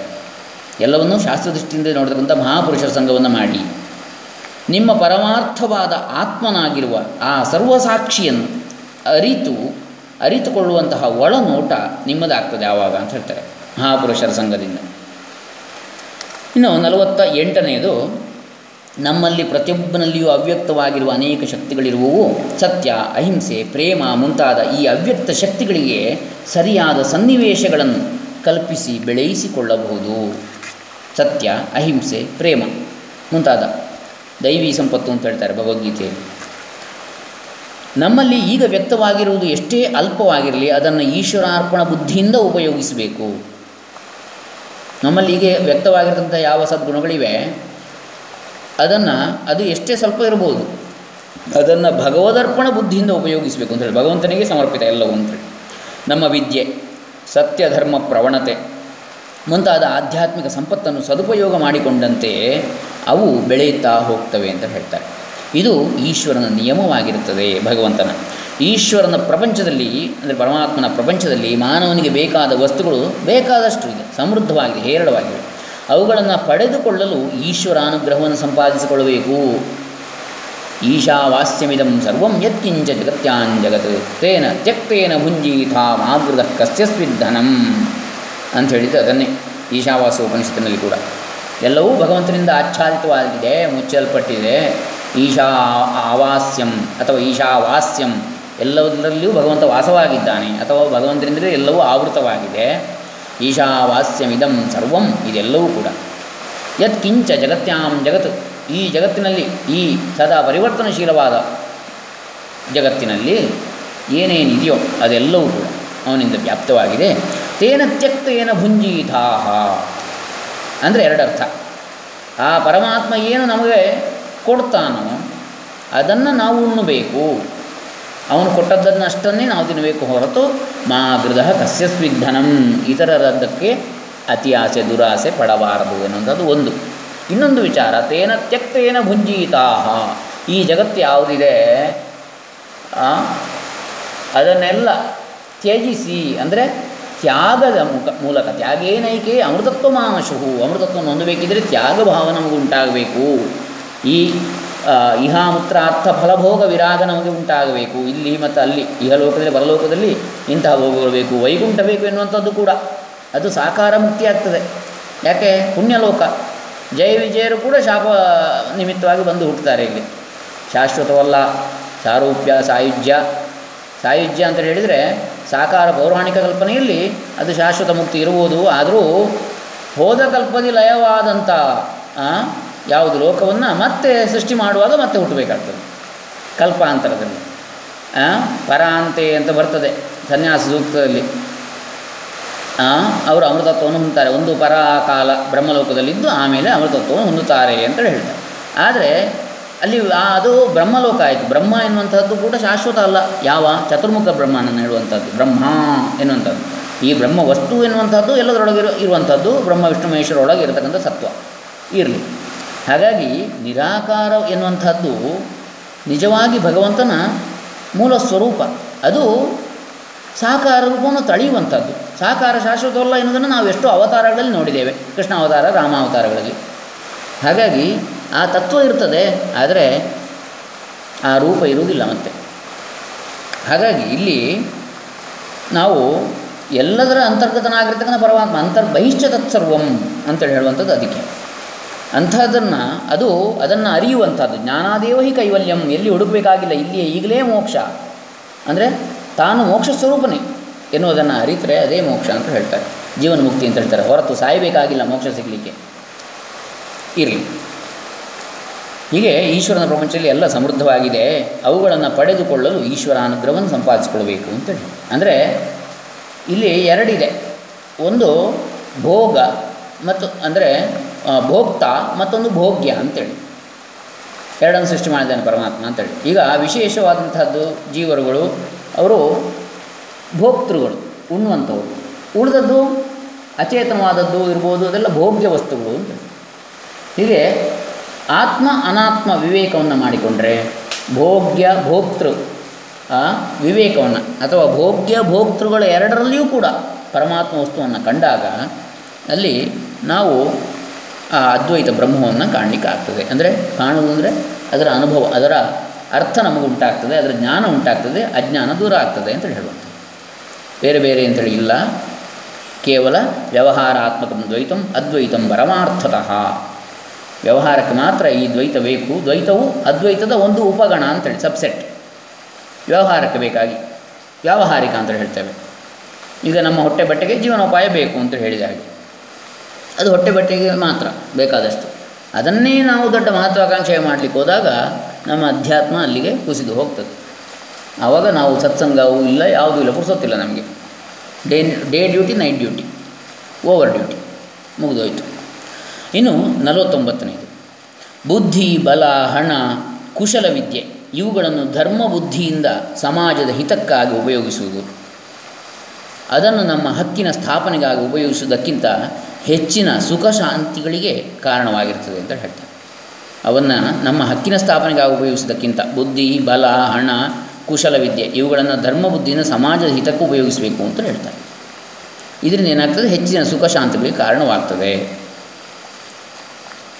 ಸಮಾಜದಲ್ಲಿ ಎಲ್ಲರಲ್ಲಿಯೂ ಒಬ್ಬನೇ ಪರಮೇಶ್ವರನಿರುವನೆಂದು ತಿಳಿದು ಸರ್ವರಲ್ಲಿಯೂ ಪ್ರೇಮದಿಂದ ವರ್ತಿಸಬೇಕು. ಎಲ್ಲರಿಗೂ ಸಂತೋಷವನ್ನು ಉಂಟು ಮಾಡೋದೇ ಈಶ್ವರ ಅರ್ಚನೆ.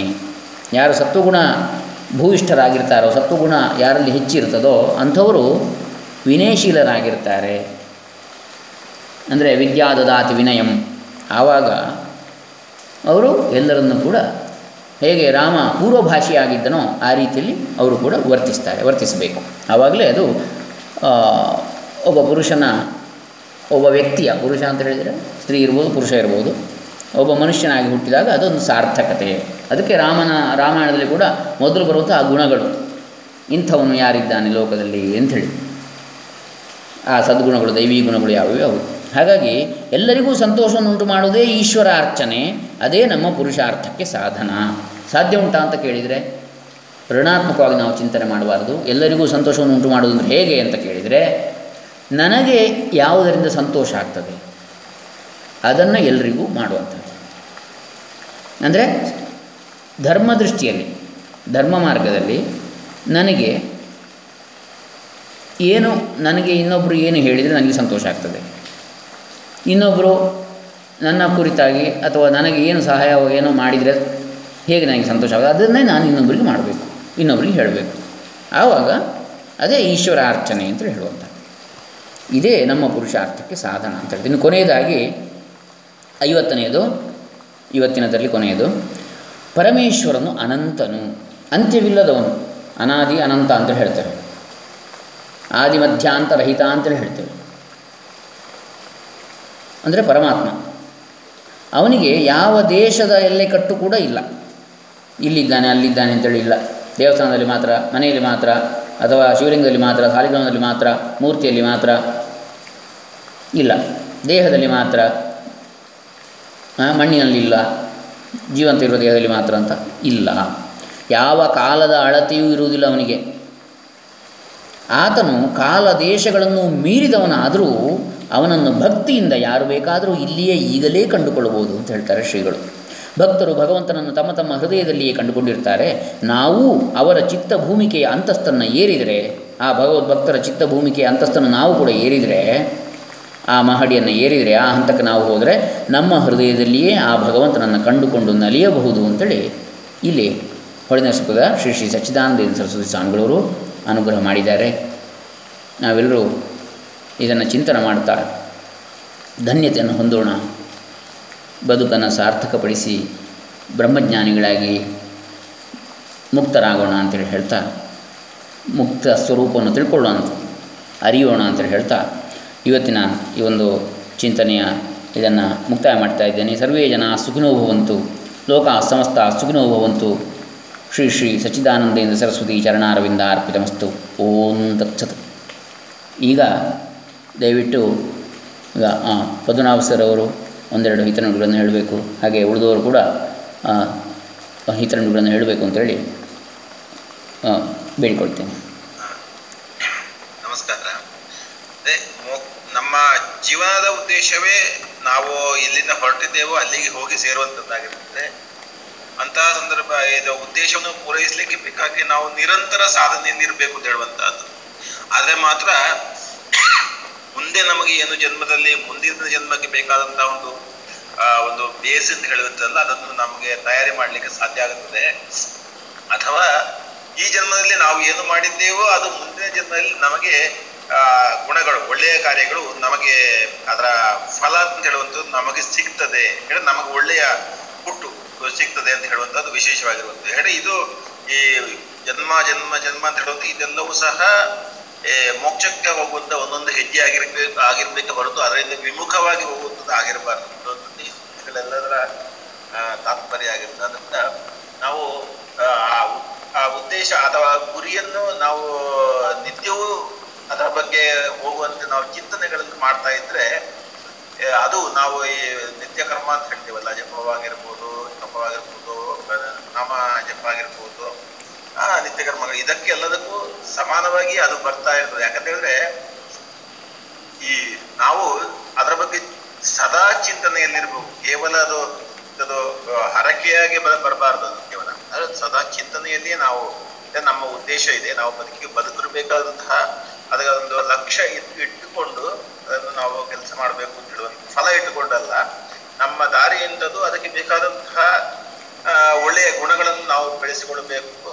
ಸಮಾಜದಲ್ಲಿ ನಾವು ಇದ್ದೇವೆ, ನಾವು ಇನ್ನೊಬ್ಬರಿಗೆ ಆದರ್ಶಪ್ರಾಯರಾಗಬೇಕು ಅಂತ ಹೇಳುವಂಥದ್ದು ಈ ಸೂಕ್ತಿಗಳೆಲ್ಲದರ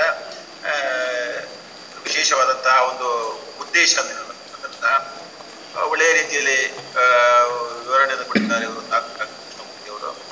ನಾವೆಲ್ಲರೂ ಅದನ್ನು ಆದಷ್ಟು ನಮ್ಮಲ್ಲಿ ಒಳಗೊಳಿಸಿಕೊಂಡ್ರೆ, ನಿತ್ಯವೂ ಇಂತಹ ಸತ್ಸಂಗಗಳನ್ನ ಬೆಳೆಸಿಕೊಂಡಾಗ ನಮಗದು ಪುನಃ ಪುನಃ ಪುನಃ ಪುನಃ ಹೇಳಿದಾಗ ನಮಗದು ಮನಸ್ಸಲ್ಲಿ ನಮ್ಮ ಕಾನ್ಶಿಯಸ್ ಮೈಂಡಿಂದ ಸಬ್ ಕಾನ್ಶಿಯಸ್ ಮೈಂಡಿಗೆ ಈ ವಿಚಾರಗಳು ಅಲ್ಲಿ ಹೋಗಿ ಸ್ಥಿರವಾಗುತ್ತದೆ ಅಂತ ಹೇಳುವಂಥದ್ದು ನನ್ನ ಅಭಿಪ್ರಾಯ.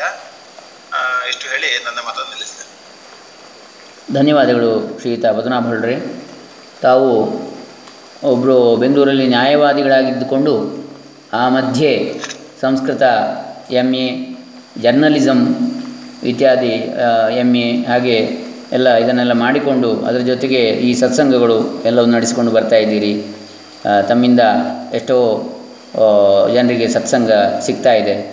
ನಾವು ಕೂಡ ತಮ್ಮ ಸತ್ಸಂಗದ ಭಾಗ್ಯವನ್ನು ಪಡ್ಕೊಂಡಿದ್ದೇವೆ ಅಂತೇಳಿ ಮತ್ತೊಮ್ಮೆ ಕೃತಜ್ಞತೆಗಳನ್ನು ಹೇಳ್ತೀನಿ. ಧನ್ಯವಾದಗಳು ಸರ್. ಧನ್ಯವಾದಗಳು. ನಮಸ್ತೆ. ಮತ್ತು ರವಿಶಂಕರ್ ಸರ್ ಏನಾದರೂ ಅಡಿಗರು, ರವಿಶಂಕರ್ ಅಡಿಗರು. ಹಲೋ.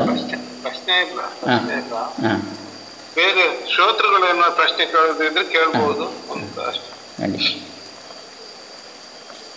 ಶ್ರೀಕೃಷ್ಣ ಭಟ್ರನ್ನು ಕರೆದೆ. ಬನ್ನಿ ಸರ್, ಸಚ್ಚಿದಾನಂದ ನಾಯಕರವರು ಬನ್ನಿ. ನಮಸ್ತೆ ಸರ್. ನಮಸ್ತೆ. ನಮಸ್ತೆ. ಬಹಳ ಚೆನ್ನಾಗಿ ವಿವರಣೆಗಳು ಬರ್ತಾ ಇದೆ. ಹೌದು ಸರ್, ಧನ್ಯವಾದಗಳು. ಮತ್ತೆ ಒಂದು ಚಿಕ್ಕ ಪ್ರಶ್ನೆ ಸರ್ ನಂದು. ಹಾಂ ಸರ್, ಕೇಳಿ. ಸುಷುಪ್ತಿ, ಸ್ವಪ್ನ ಮತ್ತು ಎಚ್ಚರ. ಹೌದು. ಇರುವಾಗ ನಮಗೆ ನಾವು ಏನ್ ಮಾಡ್ತೇವೆ ಅಂತ ಹೇಳಿ ಗೊತ್ತಿರ್ತದೆ. ಹೌದು. ಅದು ಸರಿಯಾಗಿ ಗೊತ್ತಿರುವುದಿಲ್ಲ. ಅಂದ್ರೆ ನಾವು ಏನು ಮಾಡ್ಬೇಕು ಅನ್ನೋದು ನಮ್ಗೆ ಸರಿಯಾಗಿ ಗೊತ್ತಿರುವುದಿಲ್ಲ. ಆದ್ರೂ ಏನಾದ್ರೂ ಮಾಡಿದ್ದು ಗೊತ್ತಿರ್ತದೆ ವ್ಯಾವಹಾರಿಕವಾಗಿ. ಹೌದು. ಕನಸಿನಲ್ಲಿ ಕೆಲವೊಂದು ವಿಚಾರಗಳು ಗೊತ್ತಾಗ್ತವೆ. ಕನಸು ಎನ್ನುವುದು ಬೀಳ್ತಾ ಇರ್ತದೆ, ಬೆಳಿಗ್ಗೆ ಎದ್ದಾಗ ಸ್ವಲ್ಪ ನೆನಪಿರ್ತದೆ, ಮತ್ತೆ ಮನಸ್ಸು. ಹೌದು.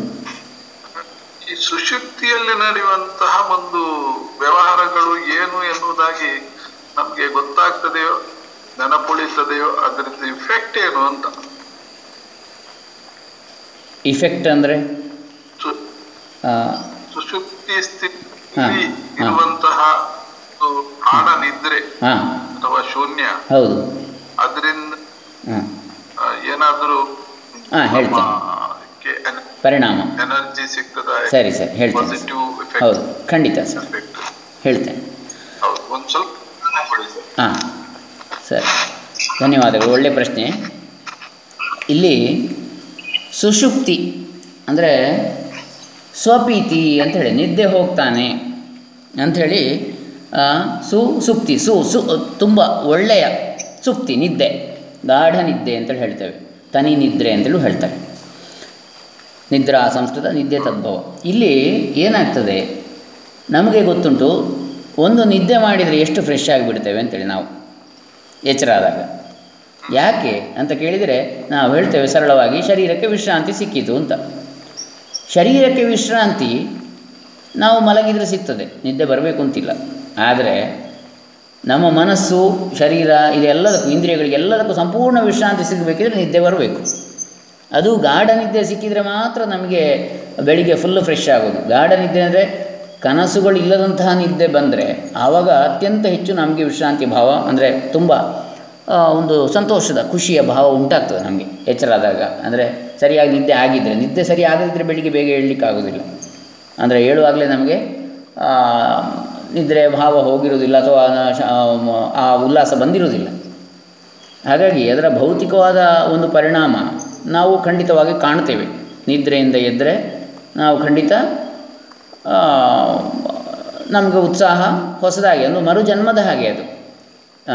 ದಿವಸಕ್ಕೊಂದು ಏನು ಹೊಸತು ಜನ್ಮ, ದಿವಸಕ್ಕೊಂದು ಹೊಸತು ಇದು ಯಾವುದು ಆ ರೀತಿ ಅಲ್ಲಿ ಏನು ಹೇಳಿದ್ದಾರೆ, ಯುಗ ಯುಗಾದಿ ಕಳೆದರು.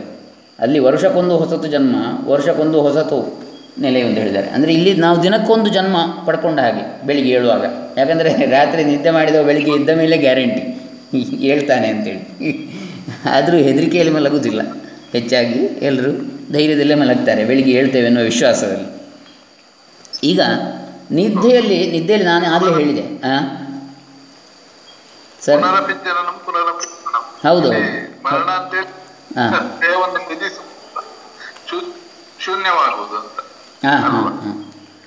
ಅಂದರೆ ಮರಣ ಅಂತ ಹೇಳಿದರೆ ಇಲ್ಲಿ ದೇಹ ಭಾವ ನಮ್ಗೆ ಹೋಗ್ತದೆ, ದೇಹ ಇರುವುದಿಲ್ಲ, ಅದನ್ನು ಮರಣ ಅಂತ ಹೇಳ್ತೇವೆ. ಈ ನಿದ್ದೆಯಲ್ಲಿ ಕೂಡ ಹಾಗೆ ಎಚ್ಚರದಲ್ಲಿ ನಮಗೆ ದೇಹ ಇರ್ತದೆ, ಇಂದ್ರಿಯಗಳು ಇರ್ತವೆ, ಮನಸ್ಸು ಇರ್ತದೆ, ಎಲ್ಲ ಇರ್ತದೆ. ಕನಸಿನಲ್ಲಿ ದೇಹ ವರ್ಕ್ ಆಗುವುದಿಲ್ಲ. ಅಂದರೆ ಕನಸಿನ ಸ್ಥಿತಿಯಲ್ಲಿ ನಮ್ಮ ದೇಹದ ಉಪಯೋಗ ಅಲ್ಲಿ ಆಗುವುದಿಲ್ಲ. ಅಲ್ಲಿ ಕೇವಲ ಅಲ್ಲಿ ಇಂದ್ರಿಯಗಳು ಕೂಡ ಉಪಯೋಗ ಆಗುವುದಿಲ್ಲ, ಮನಸ್ಸು ಮಾತ್ರ ಉಪಯೋಗ ಆಗ್ತಾ ಇರ್ತದೆ. ಸ್ವಪ್ನಾವಸ್ಥೆಯಲ್ಲಿ ಮನಸ್ಸು ಸ್ವಪ್ನವನ್ನು ಕಟ್ಟಿಕೊಡ್ತದೆ. ಅದು ಹಗಲಿನ ಯಾವುದೋ ಅನುಭವಗಳಿಂದ ಇರ್ಬೋದು, ಪೂರ್ವ ಸಂಸ್ಕಾರಗಳಿಂದ ಇರ್ಬೋದು. ಅಲ್ಲಿ ಯಾಕಂತ ಹೇಳಿದರೆ ನಾವು ಎಚ್ಚರದಲ್ಲಿ ನಾವು ಮಲಗುವಾಗ ನಮ್ಮ ಕಿಸೆಯಲ್ಲಿ ಒಂದು 500 ರೂಪಾಯಿ ಇಟ್ಟುಕೊಂಡು ಮಲಗಿರ್ಬೋದು. ಆದರೆ ನಿದ್ದೆಯಲ್ಲಿ ಅಂದರೆ ಕನಸು ಬಂದಾಗ ಅಲ್ಲಿ ಹೋಟ್ಲಿಗೆ ಹೋದಾಗ ನಮ್ಮ ಕಿಸೆಯಲ್ಲಿ ಇರಲಿಕ್ಕಿಲ್ಲ. ಕನಸಿನಲ್ಲಿ ನಮ್ಮ ಭೌತಿಕ ದೇಹದಲ್ಲಿ ಕಿಸೆಯಲ್ಲಿ ಇದ್ದರೂ ಕೂಡ 500 ರೂಪಾಯಿ ಅದು ಕನಸಿನ ಅವಸ್ಥೆಗೆ ಬರುವುದಿಲ್ಲ. ಹಾಗಾಗಿ ಎಚ್ಚರದ ಅವಸ್ಥೆಯಲ್ಲಿ ಇರುವಂಥದ್ದು ಯಾವುದೂ ಕೂಡ ಕನಸಿನ ಅವಸ್ಥೆಗೆ ನೇರವಾಗಿ ಬರುವುದಿಲ್ಲ ಅಂತೇಳಿ. ಅದರ ಅನುಭವಗಳು ಬರಲಿಕ್ಕೂ ಸಾಧ್ಯತೆ ಇದೆ ಬೇರೆ ರೀತಿಯಲ್ಲಿ. ಆದರೆ ನೇರವಾಗಿ ಎಚ್ಚರದ ಅವಸ್ಥೆಯಿಂದ ಯಾವುದೇ ವಸ್ತುವನ್ನು ನಾವು ಕನಸಿನ ಅವಸ್ಥೆಗೆ ಕೊಂಡೋಗ್ಲಿಕ್ಕೆ ಆಗುವುದಿಲ್ಲ. ಅದೇ ರೀತಿ ಕನಸಿನಲ್ಲಿ ಕಂಡ ನಿಧಿಯನ್ನು ಎಚ್ಚರದ ಅವಸ್ಥೆಯಲ್ಲಿ ನಮಗೆ ಪಡ್ಕೊಳ್ಳಿಕ್ಕೆ ಸಿಗುವುದಿಲ್ಲ. ಅದು ಕನಸಿನಲ್ಲಿ ನಿಧಿಯನ್ನೇ ನಾವು ತಿರುಕೊನೋರುವ 100 ಮುಂದೆ ಅಂತೇಳಿ ಹೇಳಿದಾಗೆ ರಾಜ ತಿರುಕನಾಗ್ಬೋದು, ರಾಜನಾಗ್ಬೋದು. ಇನ್ನು ಸುಷುಪ್ತಿ ಅಥವಾ ಗಾಢ ನಿದ್ದೆಯಲ್ಲಿ ನಾನು ಆಗಲೇ ಹೇಳಿದೆ, ಅಲ್ಲಿ ದೇಹವು ಹೇಗೂ ನಮಗೆ ಅಲ್ಲಿ ಗೊತ್ತಾಗೋದಿಲ್ಲ. ಗಾಢ ನಿದ್ದೆಯಲ್ಲಿ ಏನೂ ಗೊತ್ತಾಗೋದಿಲ್ಲ. ದೇಹ ಬಿಡಿ, ಇಂದ್ರಿಯಗಳು ಬಿಡಿ, ಮನಸ್ಸು ಬಿಡಿ, ಯಾವುದು ಕೂಡ ಅಲ್ಲಿ ಕೆಲಸ ಮಾಡೋದಿಲ್ಲ. ಅಲ್ಲಿ ಇವೆಲ್ಲವೂ ಕೂಡ ಎಲ್ಲಿರ್ತವೆ ಅಂತ ಕೇಳಿದರೆ ಆ ಪರಮಾತ್ಮ ತತ್ವದಲ್ಲೇ ಐಕ್ಯವಾಗಿರ್ತವೆ, ಲೀನವಾಗಿರ್ತವೆ ಎನ್ನತಕ್ಕಂಥದ್ದು. ಹಾಗಾಗಿ ಅಲ್ಲಿ ಆ ಆನಂದ, ಆ ಸುಖ ಉಂಟಾಗುವಂಥದ್ದು. ಹಾಗಾಗಿ ನಿದ್ದೆ ಮಾಡಲಿಕ್ಕೆ ನಾವು ಯಾಕೆ ಎಲ್ಲರೂ ಹೆಚ್ಚಿನವರು ಕೂಡ ನಿದ್ದೆ ಮಾಡಲಿಕ್ಕೆ ಖುಷಿ ಪಡ್ತೇವೆ. ಒಂದು ಒಳ್ಳೆ ನಿದ್ದೆ ಬಂದು ಎಚ್ಚರಾಗುವಾಗಲೂ ಖುಷಿ ಪಡ್ತೇವೆ. ಅಥವಾ ಈಗ ನಿದ್ದೆ ಮಾಡೋದು ಅಂತಂದ್ರೂ ಅಂದರೆ ಈಗಿನ ಒತ್ತಡದ ಬದುಕಿನಲ್ಲಿ ಕೆಲವು ಸಲ ನಿದ್ದೆಯ ಸುಖ ಎಲ್ರಿಗೂ ಸಿಗಲಿಕ್ಕಿಲ್ಲ. ನಿದ್ದೆ ಬರುವುದೇ ಒಂದು ದೊಡ್ಡ ಕಷ್ಟ ಆಗಿಬಿಟ್ಟಿದೆ. ಯಾಕಂದರೆ ನಾವು ಅಷ್ಟು ದೂರ ಆಗ್ತಾ ಇದ್ದೇವೆ ಪರಮಾತ್ಮ ತತ್ವದಿಂದ ಅಂಥೇಳಿ, ವ್ಯವಹಾರದಲ್ಲಿ ಅಷ್ಟು ಮುಳುಗಿ ಹೋಗಿಬಿಟ್ಟಿದ್ದೇವೆ. ಹಾಗಾಗಿ ಈ ನಿದ್ರೆ ಎನ್ನುವಂಥದ್ದು ನಾವು ಪರಮಾತ್ಮನಲ್ಲಿ ಐಕ್ಯ ಆಗುವಂಥದ್ದು. ಹಾಗಾದರೆ ನಿದ್ದೆ ಮಾಡಿದರೆ ಸಾಕ ಪರಮಾತ್ಮನಲ್ಲಿ ಐಕ್ಯ ಆಗಲಿಕ್ಕೆ ಅಂತ ಕೇಳಿದರೆ, ನಿದ್ದೆ ಮಾಡಿದರೆ ಪರಮಾತ್ಮನಲ್ಲಿ ಐಕ್ಯ ಆದದ್ದು ನಮಗೆ ಗೊತ್ತಿರುವುದಿಲ್ಲ. ನಾವು ಐಕ್ಯ ಆಗಿರ್ತೇವೆ, ಆದರೆ ನಾವು ಎಚ್ಚರಾದಾಗ ನಾವು ನಿದ್ದೆ ಹೋಗಿದ್ದೆವು ಅಂತೇಳಿ ಅಷ್ಟೇ ಹೇಳ್ತೇವೆ ವಿನಃ ನಾವು ಅದರ ಬಗ್ಗೆ ಚಿಂತನೆ ಮಾಡಿದರೆ ಮಾತ್ರ ನಮಗೆ ಗೊತ್ತಾಗ್ತದೆ. ಜ್ಞಾನಾದೇವ ಹಿ ಕೈವಲ್ಯ. ಹಾಗಾಗಿ ನಾವು ಪರಮಾತ್ಮ ತತ್ವ ಅಂದರೆ ಏನು, 3 ಅವಸ್ಥೆಗಳನ್ನು ಮೀರಿದ್ದು. ಯಾಕಂದರೆ ಎಚ್ಚರದಲ್ಲಿ ನಾನಿದ್ದೆ, ಕನಸು ಕಂಡವನು ಯಾರು, ನಾನೇ.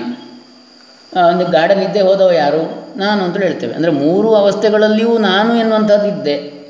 ಹಾಗಾದರೆ ನಾನು ದೇಹವೋ ಅಲ್ಲ, ನಾನು ಮನಸ್ಸೋ, ನಾನು ಇಂದ್ರಿಯಗಳು ಅಂತ ಕೇಳಿದರೆ ಅದು ಯಾವುದು ನಾನಲ್ಲ.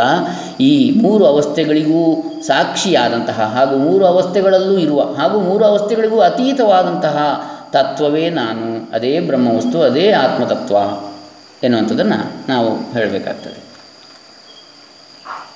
ಈಗ ಸರಿ ಈಗ ಕನಸು ಬೀಳುವುದಿದೆಯಲ್ಲ, ಹೌದು, ಅದು ನಮ್ಮ ಮನಸ್ಸಿನಲ್ಲಿರುವಂತಹ ಕೆಲವೊಂದು ಅಂತರ್ಗತವಾದ ವಿಚಾರಗಳನ್ನು ಹೊರಗೆಡುತ್ತದೆ. ಅಂದ್ರೆ ಕೆಲವೊಮ್ಮೆ ನಮ್ಗೆ ಅರಿಯದಂತಹ ಭಯಾನಕ ಭಯಾನಕ ಅಂದ್ರೆ ಕೆಲವೊಮ್ಮೆ ಎಲ್ಲಿ ಗಿರಿ ಶಿಖರದ ಮೇಲೆ ಹೋಗಿ ಕೆಳಗೆ ಬೀಳುವಂತದ್ದು, ಇನ್ನೊಂದು ನಾವು ಏನು ಈ ತನಕ ಘಟಿಸದೇ ಇರುವಂತಹ ಕಾರ್ಯಗಳು, ಅಥವಾ ಎಲ್ಲೂ ಕೊಡದೇ ಇರುವಂತಹ ಒಂದು ದೇವರ ವಿಗ್ರಹ ದರ್ಶನವು ಎಂದು ನಡೀತದೆ. ಹೌದು, ಇದಕ್ಕೆ ಸುಷುಪ್ತಿ ಪ್ರೇರಣೆ ಕೊಡ್ತದ ಅಂತ ಹೇಳಿ ಒಂದು ನನ್ಗೆ ಒಂದು ಸಂಶಯ. ಅಂದ್ರೆ ಕನಸು ಎನ್ನುವುದು ನಮಗೆ ಎಚ್ಚರ ಕೊಡುವುದಕ್ಕೆ ಒಂತಹ ಕ್ರಿಯೆ ಇರಬಹುದು ಎನ್ನುವಂತ ಒಂದು ಸಂಶಯ ಸರ್. ಅಂದರೆ ನಾವು ಅವಸ್ಥಾತ್ರಯ ಮೀಮಾಂಸೆಯನ್ನು ಮಾಡುವಾಗ ವೇದಾಂತ ದೃಷ್ಟಿಯಲ್ಲಿ ಯಾಕಂತ ಹೇಳಿದರೆ ಆತ್ಮನಿಂದಲೇ ಅಥವಾ ಬ್ರಹ್ಮವಸ್ತುವಿನಿಂದಲೇ ಕಾಲವೂ ಉಂಟಾಯಿತು. ಯಾಕಂದರೆ ಅವನು ಕಾಲಕ್ಕೂ ಅತೀತನು, ಭೂತಭವ್ಯ ಭವತ್ ಪ್ರಭು ಪರಮಾತ್ಮ. ಹಾಗಾಗಿ ಈಗ ಯಾವುದಾದ ಮೇಲೆ ಯಾವುದು ಬರ್ತದೆ ಎನ್ನುವಂಥದ್ದು ನಾವು ಲೌಕಿಕ ವ್ಯವಹಾರ ದೃಷ್ಟಿ ಅಥವಾ ಎಚ್ಚರದ ದೃಷ್ಟಿಯಿಂದ ನಾವು ನೋಡ್ತೇವೆ. ಎಚ್ಚರದ ಅವಸ್ಥೆಯ ದೃಷ್ಟಿಯಿಂದ ಎಚ್ಚರ ಆದಮೇಲೆ ನಿದ್ದೆ ಬಂತು, ನಿದ್ದೆಯಲ್ಲಿ ಕನಸು ಬಂತು, ಅಥವಾ ಕನಸಾದ ಮೇಲೆ ಪುನಃ ಗಾಢ ನಿದ್ದೆ ಬಂತು, ಅದಾದಮೇಲೆ ಎಚ್ಚರ ಆಯಿತು ಅಂತ ನಾವು ಎಚ್ಚರದ ಅವಸ್ಥೆಯ ದೃಷ್ಟಿಯಿಂದ ನೋಡ್ತೇವೆ ವಿನಃ ನಿಜವಾಗಿ ಒಂದಾದ ಮೇಲೆ ಒಂದು ಎನ್ನುವಂಥದ್ದು ಇಲ್ಲ ಅಂತೇಳಿ ಒಂದು ವಿಚಾರ. ಇನ್ನೊಂದು ಕಾಲದ ದೃಷ್ಟಿಯನ್ನು ಹಿಡಿದರೂ ಕೂಡ ಎಚ್ಚರದ ಕಾಲವೇ ಬೇರೆ, ಕನಸಿನ ಕಾಲವೇ ಬೇರೆ, ಸುಷುಪ್ತಿಯ ಕಾಲವೇ ಬೇರೆ ಅಂತಲೂ ಕೂಡ ನಾವು ಕಾಣ್ಬೋದು. ಯಾಕಂತ ಹೇಳಿದರೆ ಎಚ್ಚರದಲ್ಲಿ ನಾವು ಮಲಗಿದ್ದು ರಾತ್ರಿ, ಕನಸಿನಲ್ಲಿ ಮಧ್ಯಾಹ್ನದ್ದು ಯಾವುದು ಕನಸು ಕಾಣ್ಬೋದು ನಾವು. ಅಂದರೆ ನಾನು ಮಧ್ಯಾಹ್ನದ ಹೊತ್ತಿನಲ್ಲಿ ಇಲ್ಲಿಗೆ ಹೋಗ್ತಾ ಇದ್ದೇನೆ, ಒಂದು ದೇವಸ್ಥಾನಕ್ಕೆ ಹೋದೆ ಅಂತೇಳಿ ಕನಸು ಕಾಣ್ಬೋದು. ಹಾಗಾಗಿ ಕನಸಿನ ಕಾಲಕ್ಕೂ ಎಚ್ಚರದ ಕಾಲಕ್ಕೂ ಹಾಗೆ ಅಂದರೆ ಅದಕ್ಕೆ ಒಂದಕ್ಕೊಂದು ಸಂಬಂಧ ಇಲ್ಲ. ಹಾಗಾಗಿ ನಾವು ಎಚ್ಚರದ ಅವಸ್ಥೆಯ ದೃಷ್ಟಿಯನ್ನು ನಾವು ಎಲ್ಲವನ್ನೂ ನೋಡ್ತೇವೆ.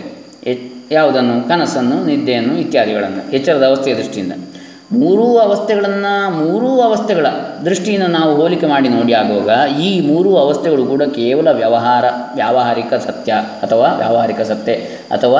ಮಿಥ್ಯಾ, ಜಗತ್ತು ಮಿಥ್ಯಾ ಅಂತ ಹೇಳಿದ ಹಾಗೆ ಈ ಮೂರು ಅವಸ್ಥೆಗಳು ಕೂಡ ನಿಜವಾಗಿ ನಮಗಲ್ಲ, ಮತ್ತು ಈ ದೇಹ, ಇಂದ್ರಿಯ, ಮನಸ್ಸು ಇತ್ಯಾದಿಗಳಿಗೆ ಅಷ್ಟೇ. ನಾವು ಅದೆಲ್ಲಕ್ಕೂ ಸಾಕ್ಷಿಯಾಗಿರ್ತಕ್ಕಂತಹ ಪರಮಾತ್ಮ ತತ್ವವೇ ನಾವು ಎನ್ನುವಂಥ ಭಾವ ಬಂದಾಗ ಇದೆಲ್ಲವೂ ಮಿಥ್ಯೆ. ಯಾಕೆ? ಇದು ನಮ್ಮ ದೈಹಿಕವಾಗಿ ನಮಗೆ ಉಂಟಾಗತಕ್ಕಂಥದ್ದು ಇದೆಲ್ಲ, ದೇಹ, ಮನಸ್ಸು, ಬುದ್ಧಿ ಇತ್ಯಾದಿಗಳಿಗೆ, ಇಂದ್ರಿಯಗಳು ಇತ್ಯಾದಿಗಳಿಗೆ. ಆದರೆ ನಾವು ಇದು ಯಾವುದಲ್ಲ, ಇದಕ್ಕೆಲ್ಲಕ್ಕೂ ಸಾಕ್ಷಿ. ಯಾಕಂದರೆ ಆ ಮೂರು ಅವಸ್ಥೆಗಳು ನಾನು ಎನ್ನುವಂಥ ಭಾವ ನಮಗಿರ್ತದೆ. ಹಾಗೆ ಆ ಅಹಂ ಬ್ರಹ್ಮಾಸ್ಮಿ ಅನ್ನತಕ್ಕಂಥ ತತ್ವ, ಬ್ರಹ್ಮತತ್ವದ ಆತ್ಮತತ್ವ, ಆ ಚೈತನ್ಯ ಎನ್ನತಕ್ಕಂಥದ್ದು ಈ ಮೂರಕ್ಕೂ ಸಾಕ್ಷಿಯಾಗಿ ಮೂರಕ್ಕೂ ಅತೀತವಾಗಿಯೂ ಇದೆ. ಅದನ್ನೇ ಹೇಳಿದ್ದಲ್ಲಿ ಪುರುಷ ಸೂಕ್ತದಲ್ಲಿ ಕೂಡ. ಅಂದರೆ ಇದು ಒಂದು ಭಾಗ ಮಾತ್ರ ಅಂತ ಈ ಸೃಷ್ಟಿ ಅನ್ನುವಂಥದ್ದು, ಇನ್ನು ಮೂರು ಮೇಲೆ ಇದೆ ಅಂಥೇಳಿ ಇಲ್ಲಿ ಹೇಳ್ತಾರೆ. ಅಂದರೆ ನಾವು ಆ ರೀತಿಯಲ್ಲಿ ಪ್ರಶ್ನೆ ನನ್ನ ಮನಸ್ಸಿಗೆ, ಹೌದು, ಪ್ರಶ್ನೆ, ಈ ಸುಪ್ತ ಮನಸ್ಸು ಜಾಗೃತ ಮನಸ್ಸನ್ನು ಈ ಅತೀಂದ್ರಿಯ ಶಕ್ತಿಗಳು ಇರ್ತದ ಅಂತ ಅವರ ಪ್ರಶ್ನೆ ಇರ್ಬೋದು ಅಂತ ನಾನು ಕೇಳೋದು. ಅಲ್ಲ, ಅವ್ರು ಹೇಳಿದ್ದು ಹೌದೌದು, ಒಂದು ದೃಷ್ಟಿ ಸರಿ. ಹಾಗೆ ಅಲ್ಲ, ನಿಮ್ಮ ಉದಾಹರಣೆಗಳು ಬಹಳ ಚಂದ ಇವೆ. ಅಲ್ಲಿ ಹಾಗೆ ಅಲ್ಲ, ನಮ್ಗೆ ಬಿದ್ದಂತಹ ಕನಸು ಎಚ್ಚರದ ಸ್ಥಿತಿಯಲ್ಲಿ ನೆನಪಾಗಿ ಉಳಿದು ನಮಗೆ ಅದು ತಿಳಿಯುತ್ತದೆ ಬಿದ್ದಿದೆ ಹೌದೌದು.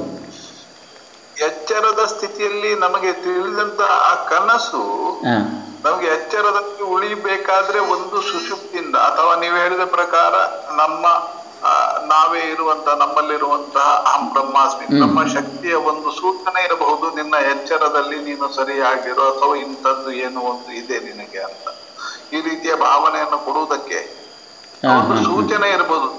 ಖಂಡಿತ ಹೌದೌದು. ಈಗ ಯಾಕಂದರೆ ಎಷ್ಟೊಂದು ಈಗ ಮಹರ್ಷಿಗಳಿಗೂ ಕೂಡ ಕನಸಿನಲ್ಲಿ ಕೆಲವು ಪ್ರೇರಣೆಗಳು ಬಂದಿದೆ. ಎಷ್ಟೊಂದು ಮಹರ್ಷಿಗಳು ಅಂತಲ್ಲ, ಹೌದು. ಯಾಕೆಂದ್ರೆ ನಾ ಕೇಳಿದ್ದು, ನನಗೂ ಕೂಡ ಅಂತದೆಷ್ಟೋ ಅನುಭವ, ನಮ್ಮ ಸಾಮಾನ್ಯ ಜ್ಞಾನಕ್ಕೆ ನಿಲುಕದ ವಿಚಾರಗಳು ಸುಷುಪ್ತಿಯಲ್ಲಿ ಅಥವಾ ನಿದ್ರಾವಸ್ಥೆಯಲ್ಲಿ ಬರ್ತದೆ ಅಂತ ನನಗೂ ಅನುಭವ ಆಗಿದೆ. ಅದಕ್ಕೆ ಹೇಳ್ತಾ ಇದ್ದೀನಿ. ಹೌದು, ಖಂಡಿತ. ಸುಷುಪ್ತಿಯಲ್ಲಿ ಏನೋ ಬರ್ಬೋದು, ಆದ್ರೂ ನಮಗೆ ತಿಳಿಯುವುದಿಲ್ಲ. ಎಚ್ಚರ ಹೌದೌದು. ಅಂದ್ರೆ ಕನಸುಗಳು ಬಂದಿರಬಹುದು, ಆದ್ರೂ ಮರೆತು ಹೋಗ್ಬೋದು ಎಚ್ಚರ ಆದಾಗ, ಅಥವಾ ಕೆಲವೊಂದು ನೆನಪು ಉಳಿಬಹುದು, ಹಾಗೂ ಕೂಡ ಆಗುದು. ಹೌದೌದು. ಅಂದ್ರೆ ನಮ್ಮ ಆಧ್ಯಾತ್ಮಿಕ ಜ್ಞಾನದ ವಿಚಾರದಲ್ಲಿ ಇವುಗಳು ನಮ್ಮ ವೈಕಲ್ಯಗಳನ್ನು ಅಥವಾ ನಮ್ಮ ಪ್ಲಸ್ ಪಾಯಿಂಟ್ಗಳನ್ನ, ನಮ್ಮಲ್ಲಿರುವಂತಹ ಒಂದು ಶಕ್ತಿಯನ್ನ ಒಂದು ಪರಿಶುದ್ಧಗೊಳಿಸುವುದಕ್ಕೆ, ನಮಗೊಂದು ದಾರಿ ಕೊಡುವುದಕ್ಕೆ ಅದು ಸಹಕಾರ ಕೊಡ್ತದೆ ಅಂತ ಒಂದು ವಿಚಾರ ಅಂತ ಹೇಳಿ ನಾನು ಸಾಧಾರಣ ಅರ್ಥ ಮಾಡಿ. ಹಾಂ ಹಾಂ. ಆದರೆ ಅರ್ಥ ಮಾಡಿ. ಈಗ ನಮ್ಮ ಕನಸು ಬೇರೆ ಬೇರೆ ರೀತಿಯಲ್ಲಿ ನಮಗೆ ಕಾಣಬೇಕಿದ್ದರೆ ಮುಖ್ಯವಾಗಿ ನಾವು ಎಚ್ಚರದ ಅವಸ್ಥೆಯಲ್ಲಿ ನಾವು ಇಂದ್ರಿಯಗಳು ಕೆಲಸ ಮಾಡ್ತವೆ. ಆವಾಗ ನಾವು ಸಚ್ಚಿಂತನೆ, ಸದಾಚಾರ, ಯಾವುದು ಸದ್ವಿಚಾರಗಳನ್ನು ಮಾಡ್ತಾ ಇದ್ದರೆ ಆವಾಗ ಅದರ ಸಂಸ್ಕಾರದ ಬಲದಿಂದ ಆ ವಾಸನೆಗಳು ಹೆಚ್ಚು ಜಾಗೃತವಾದಾಗ ಆವಾಗ ನಮ್ಮ ಕನಸಿನಲ್ಲಿ ಕೂಡ ಅಂಥ ವಿಚಾರಗಳು ಹೆಚ್ಚು ಬರುವಂಥ ಸಾಧ್ಯತೆಗಳು ಇದೆ. ಹಾಗೆ ಅದು ನಮಗೆ ಇದಕ್ಕೂ ಪ್ರೇರಣೆ, ಇದಕ್ಕೂ ಅಪೂರಕ ಆಗಬಹುದು. ಯಾವಾಗ ನಾವು ಹೆಚ್ಚು ಋಣಾತ್ಮಕವಾಗಿ ಎಚ್ಚರದಲ್ಲಿರುವಾಗ ಪ್ರವರ್ತಿಸ್ತಾ ಇರ್ತೇವೋ ಆವಾಗ ನಮ್ಮ ಕನಸಿನಲ್ಲಿ ಕೂಡ ಋಣಾತ್ಮಕವಾಗಿಯೇ ಬರುವಂಥ ಸಾಧ್ಯತೆಗಳು ಹೆಚ್ಚಾಗಿವೆ ಅಂಥೇಳಿ ನನಗೆ ಕಾಣಿಸ್ತದೆ. ಯಾಕಂತ ಹೇಳಿದರೆ ಈಗ ಕೃಷ್ಣ ಹೇಳಿದ್ದು ಸಾಯುವ ಕಾಲದಲ್ಲಿ ಭಗವಂತನ ಸ್ಮರಣೆ ಬಂದರೆ ಅಥವಾ ಯಾವುದರ ಸ್ಮರಣೆ ಬರ್ತದೋ ಅದೇ ಮುಂದಿನ ಜನ್ಮದಲ್ಲಿ ಆಗ್ತದೆ ಅವನು ಅಂತೇಳಿ ಎನ್ನುವಂಥದ್ದು. ಹಾಗಾಗಿ ಸಾಯುವ ಕಾಲಕ್ಕೆ ಬರಬೇಕಿದ್ರೆ ಅವನು ಜೀವನ ಇಡೀ ಏನನ್ನು ಮಾಡ್ತಾ ಇದ್ದ ಹೆಚ್ಚು ಸಮಯ ಜೀವನದಲ್ಲಿ, ಅದೇ ಅವನಿಗೆ ಸಾಯುವ ಕಾಲಕ್ಕೆ ಬರಲಿಕ್ಕೆ ಸಾಧ್ಯ ಹೆಚ್ಚಾಗಿ.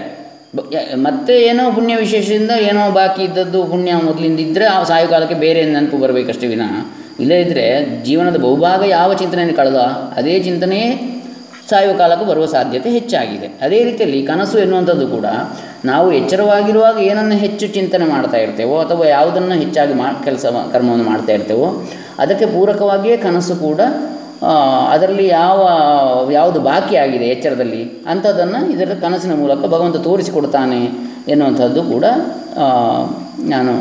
ನನ್ನ ಒಂದು ಚಿಂತನೆ. ಹಾಗೆ ಅವಸ್ಥಾತ್ರಯ ವಿವೇಚನೆ ಮತ್ತು ಮುಂದೆ ತುಂಬ ದೀರ್ಘವಾಗಿ ಬರಲಿಕ್ಕಿದೆ ವೇದಾಂತದಲ್ಲಿ, ಅದನ್ನು ನಾವು ನೋಡಲಿಕ್ಕಿದ್ದೇವೆ. ಈಗ ಬೇಸಿಕಲ್ಲಿದ್ದೇವೆ ನಾವು. ಹಾಂ, ಧನ್ಯವಾದಗಳು. ಹೌದು, ಈಗ ಹಾಂ ಸರಿ ಸರಿ ಸರಿ. ಈಗ 8 ಗಂಟೆಗೆ ಮುಂದುವರಿತದೆ. ತಾವುಗಳೆಲ್ಲರೂ ಅಭಿಮಾನಿಗಳು ಎಲ್ಲರೂ ಬನ್ನಿ, ಹೆಚ್ಚು ಜನ ಸೇರಲಿ ಅಂತ. ಹೌದು, ದಿನನಿತ್ಯ 7 ಗಂಟೆಯಿಂದ 8 ಗಂಟೆಯವರೆಗೆ ಕೊನೆಯ ಕಾಲು ಗಂಟೆ ಇದರಲ್ಲಿ ಈ ರೀತಿ ಚರ್ಚೆಗೆ ಸಂವಾದಕ್ಕೆ ಅವಕಾಶ ಇರುತ್ತದೆ. ಹಾಗೆ ಎಲ್ಲರೂ ಈ ಗ್ರೂಪನ್ನು ಇದು ಮಾಡಿದರೆ, ಮೆಂಬರ್ ಆದರೆ ಅಥವಾ ಫಾಲೋ ಮಾಡಿದರೆ ನಿಮಗೆ ಸುಲಭವಾಗಿ ಈ ಗ್ರೂಪಿಗೆ ಕ್ಲಬ್ಬಿಗೆ ಬರಲಿಕ್ಕೆ ಆಗ್ತದೆ. ದಿನನಿತ್ಯ ಬನ್ನಿ, ಎಲ್ಲರೂ ಕೂಡ ತಮ್ಮ ವಿಚಾರಗಳನ್ನು ಹಂಚಿಕೊಳ್ಳಿ. ಸಚಿನ್ ನಾಯಕರವರನ್ನು ಕೂಡ ನಾನು ಮೊದಲಿಂದಲೇ ಬಲ್ಲೆ ವಾಟ್ಸ್ಯಾಪ್ನಲ್ಲಿ. ಶಂಕರಾನಂದ್ ಅವರು ಏನೋ ಹೇಳಲಿಕ್ಕೆ ಇಚ್ಛೆ ಪಡ್ತಾ ಇದ್ದಾರೆ, ಹೇಳಿ. ಹಾಂ ಸರ್, ನಮಸ್ಕಾರ. ನಮಸ್ತೆ. ಈಗ ಇರುವಂತಹ ಪ್ರಶ್ನೆಗೆ ಸಂಬಂಧಪಟ್ಟಂತೆ ಮಾಂಡುಕ್ಯ ಉಪನಿಷತ್ತಿನಲ್ಲಿ ಮತ್ತು ಚಾಂದೋಗ್ಯ ಉಪನಿಷತ್ತಿನ 6ನೇ ಅಧ್ಯಾಯ ಸದ್ವಿದ್ಯಾಧ್ಯಾಯದಲ್ಲಿ ಈ ಬಗ್ಗೆ ವಿವರಣೆ ಬರ್ತಾ ಹೋಗುತ್ತೆ. ಅಲ್ಲಿ ಜಾಗ್ರತ್, ಸ್ವಪ್ನ, ಸುಷುಪ್ತಿ ಎಂಬುದಾಗಿ 3 ಅವಸ್ಥೆಗಳು. ಈ ಆತ್ಮಚೈತನ್ಯ ಎನ್ನುವುದು ಈ 3 ಅವಸ್ಥೆಗಳನ್ನ ದಾಟಿ 4ನೇ ಅವಸ್ಥೆಯಾದಂತಹ ತುರಿಯ ಅವಸ್ಥೆಯ ಕಡೆಗೆ ಸಾಗುತ್ತೆ. ತುರಿಯ ಅವಸ್ಥೆಗೆ ಪರಮಾತ್ಮನ ಜ್ಞಾನವನ್ನ ಹೊಂದುವಂತಹ ಒಂದು ಸಾಧನವಾಗಿರುತ್ತೆ. ನಾವು ಯಾವಾಗ ಆ 4ನೆಯ ಜಾಗೃತಿಯಿಂದ ಸ್ವಪ್ನಕ್ಕೆ, ಸ್ವಪ್ನದಿಂದ ಸುಷುಪ್ತಿಗೆ, ಸುಷುಪ್ತಿಯಿಂದ ತುರಿಯ ಅವಸ್ಥೆಯಡೆಗೆ ಸಾಗುತ್ತೇವೋ, ಅಂದ್ರೆ ನಮ್ಮ ಮೂಲ ಶಕ್ತಿ ಯಾರದ್ದು ಪರಮಾತ್ಮ, ನಾವು ಪರಮಾತ್ಮ ಬಂದಿರುವಂತವರು, ಆ ಪರಮಾತ್ಮನೆಡೆಗೆ ಮತ್ತೆ ನಿದ್ದೆಯಲ್ಲಿ ನಾವು ಸಾಗ್ತೇವೆ. ಆದ್ದರಿಂದ ನಿದ್ದೆಯಿಂದ ಎಚ್ಚರವಾದಾಗ ನಾವು ಪುನಃ ಶಕ್ತಿಯನ್ನ, ಉಲ್ಲಾಸವನ್ನ ಇತ್ಯಾದಿಗಳನ್ನ ಪಡ್ಕೊಳ್ತೇವೆ. ನಾವು ನಿದ್ದೆಯಿಂದ ಎದ್ದಾಗ ನಾವು ಉಲ್ಲಸಿತರಾಗಲಿಕ್ಕೆ ಕಾರಣ ನಮ್ಮ ಮೂಲ ಶಕ್ತಿಯೆಡೆಗೆ ಹೋಗಿ ಬಂದಿರುವಂತದ್ದು. ಅದಕ್ಕೆ ಕಾರಣ. ಇದಕ್ಕೆ ಮಾಂಡುಕ್ಯ ಕಾರಿಕೆಗಳಲ್ಲಿ ಹೆಚ್ಚಿನದಾದಂತಹ ವಿವರಣೆಗಳು ಕಂಡುಬರುತ್ತೆ. ಇನ್ನು ಹಾಗೆಯೇ ಇನ್ನೊಂದು ಪ್ರಶ್ನೆ ಅವರನ್ನ ಕೇಳಿದ್ರು, ಕನಸಿನಲ್ಲಿ ಕಾಣುವಂತಹ ವಿಷಯಗಳು ಯಾವ ರೀತಿಯ ನಮಗೆ ಸೂಚನೆಗಳನ್ನ ನೀಡುತ್ತೆ ಎಂಬಂತಹ ವಿಷಯಗಳು.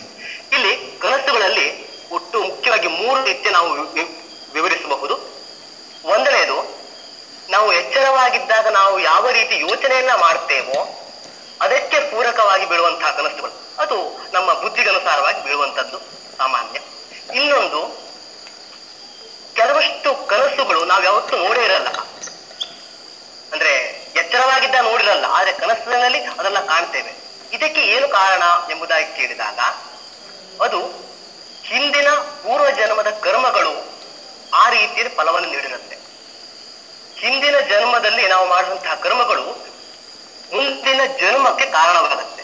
ಕೆಲವಷ್ಟು ಕರ್ಮಗಳು ಹೊಸ ಜನ್ಮವನ್ನ ನೀಡುವಷ್ಟು ಸಶಕ್ತವಾಗಿರಲ್ಲ.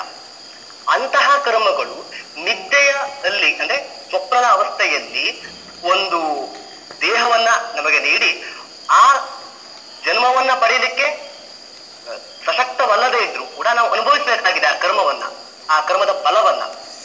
ಆ ಫಲವನ್ನ ನಮಗೆ ಸ್ವಪ್ನದಲ್ಲಿ ಅನುಭವಿಸ್ತೇವೆ ನಾವು.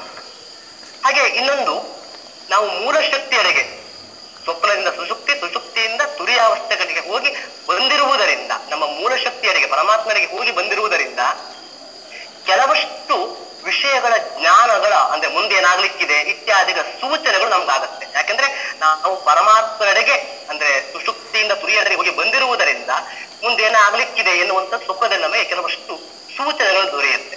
ಇದು ಅದಕ್ಕೆ ಮುಖ್ಯವಾದಂತಹ ಕಾರಣ. ಹಾಗೆ ಇಂದಿನ ಉಪನ್ಯಾಸದಲ್ಲೂ ಕೂಡ ತುಂಬಾ ಚೆನ್ನಾಗಿ ವಿವರಿಸಲ್ಪಟ್ಟಿತು. ಹಾಗೆ ಉಪನ್ಯಾಸದಲ್ಲಿ ಒಂದು ವಿಷಯ ಪರಮಹಂಸ ಎಂಬುದಾಗಿ ಒಂದು ವಿಷಯ ಬಂತು. ಅಂದ್ರೆ 45 ಅನ್ಕೊಂಡೆ. ಅಲ್ಲಿ ಪರಮಾತ್ಮನಲ್ಲಿಗೆ ಮನಸ್ಸಿನಿರುವಂತಹ ಭಕ್ತರೇ ಪರಮಹಂಸ ಸನ್ಯಾಸವನ್ನ ಮಾಡುತ್ತಾರೆ ಎಂಬುದಾಗಿ ಬಂತು. ಅಲ್ಲಿ ಆ ಪರಮಹಂಸ ಸನ್ಯಾಸ ಈ ವಿಷಯದ ಕುರಿತು ಸ್ವಲ್ಪ ವಿವರಗಳು ಸಿಗ್ಬಹುದಾ?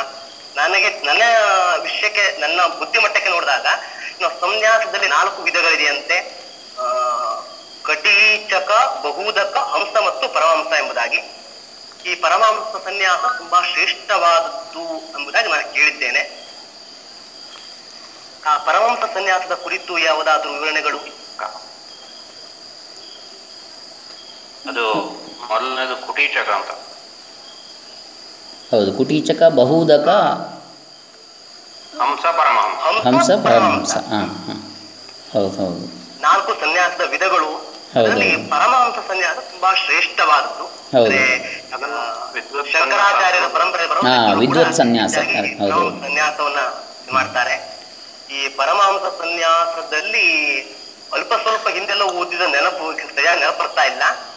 ಆದ್ದರಿಂದ ನೆನಪು ಮಾಡ್ಕೊಳ್ಳಿಕ್ಕೋಸ್ಕರ ಕೇಳ್ತಾ ಇರುವಂಥದ್ದು. ವಿನೋದ್ ಸರ್ ಅವರು ಹೇಳ್ತಾ ಇದ್ದಾರೆ. ಇಲ್ಲ, ನೀವೇ ವಿವರಿಸಬಹುದು. ನಾವು ಅದೇ ವಿದ್ವತ್ ಸನ್ಯಾಸ ಅಂದರೆ ಅದರ ವಿದ್ವತ್ ಸನ್ಯಾಸ ಅಂದರೆ ಪರಮಹಂಸ ಸನ್ಯಾಸಕ್ಕೆ ವಿದ್ವತ್ ಸನ್ಯಾಸ ಅಂತ, ಉಳಿದ 3 ಆಶ್ರಮ ಸನ್ಯಾಸ ಅಂತ ಆಶ್ರಮ ಸನ್ಯಾಸ ಅಂತ ಹೇಳ್ತಾರೆ ಅಂತ ಹೇಳಿ. ಅದೇ ಮಾಹಿತಿ ಹೇಳ್ಬೋದು. ಹೌದು ಸರ್, ಅದೇ ಇರ್ಬೋದು ಹಾಗೆ. ಬಹುಶಃ ನನಗೂ ಅದರ ಬಗ್ಗೆ ಹೆಚ್ಚು ಮಾಹಿತಿ ಇಲ್ಲ. ಹೌದು.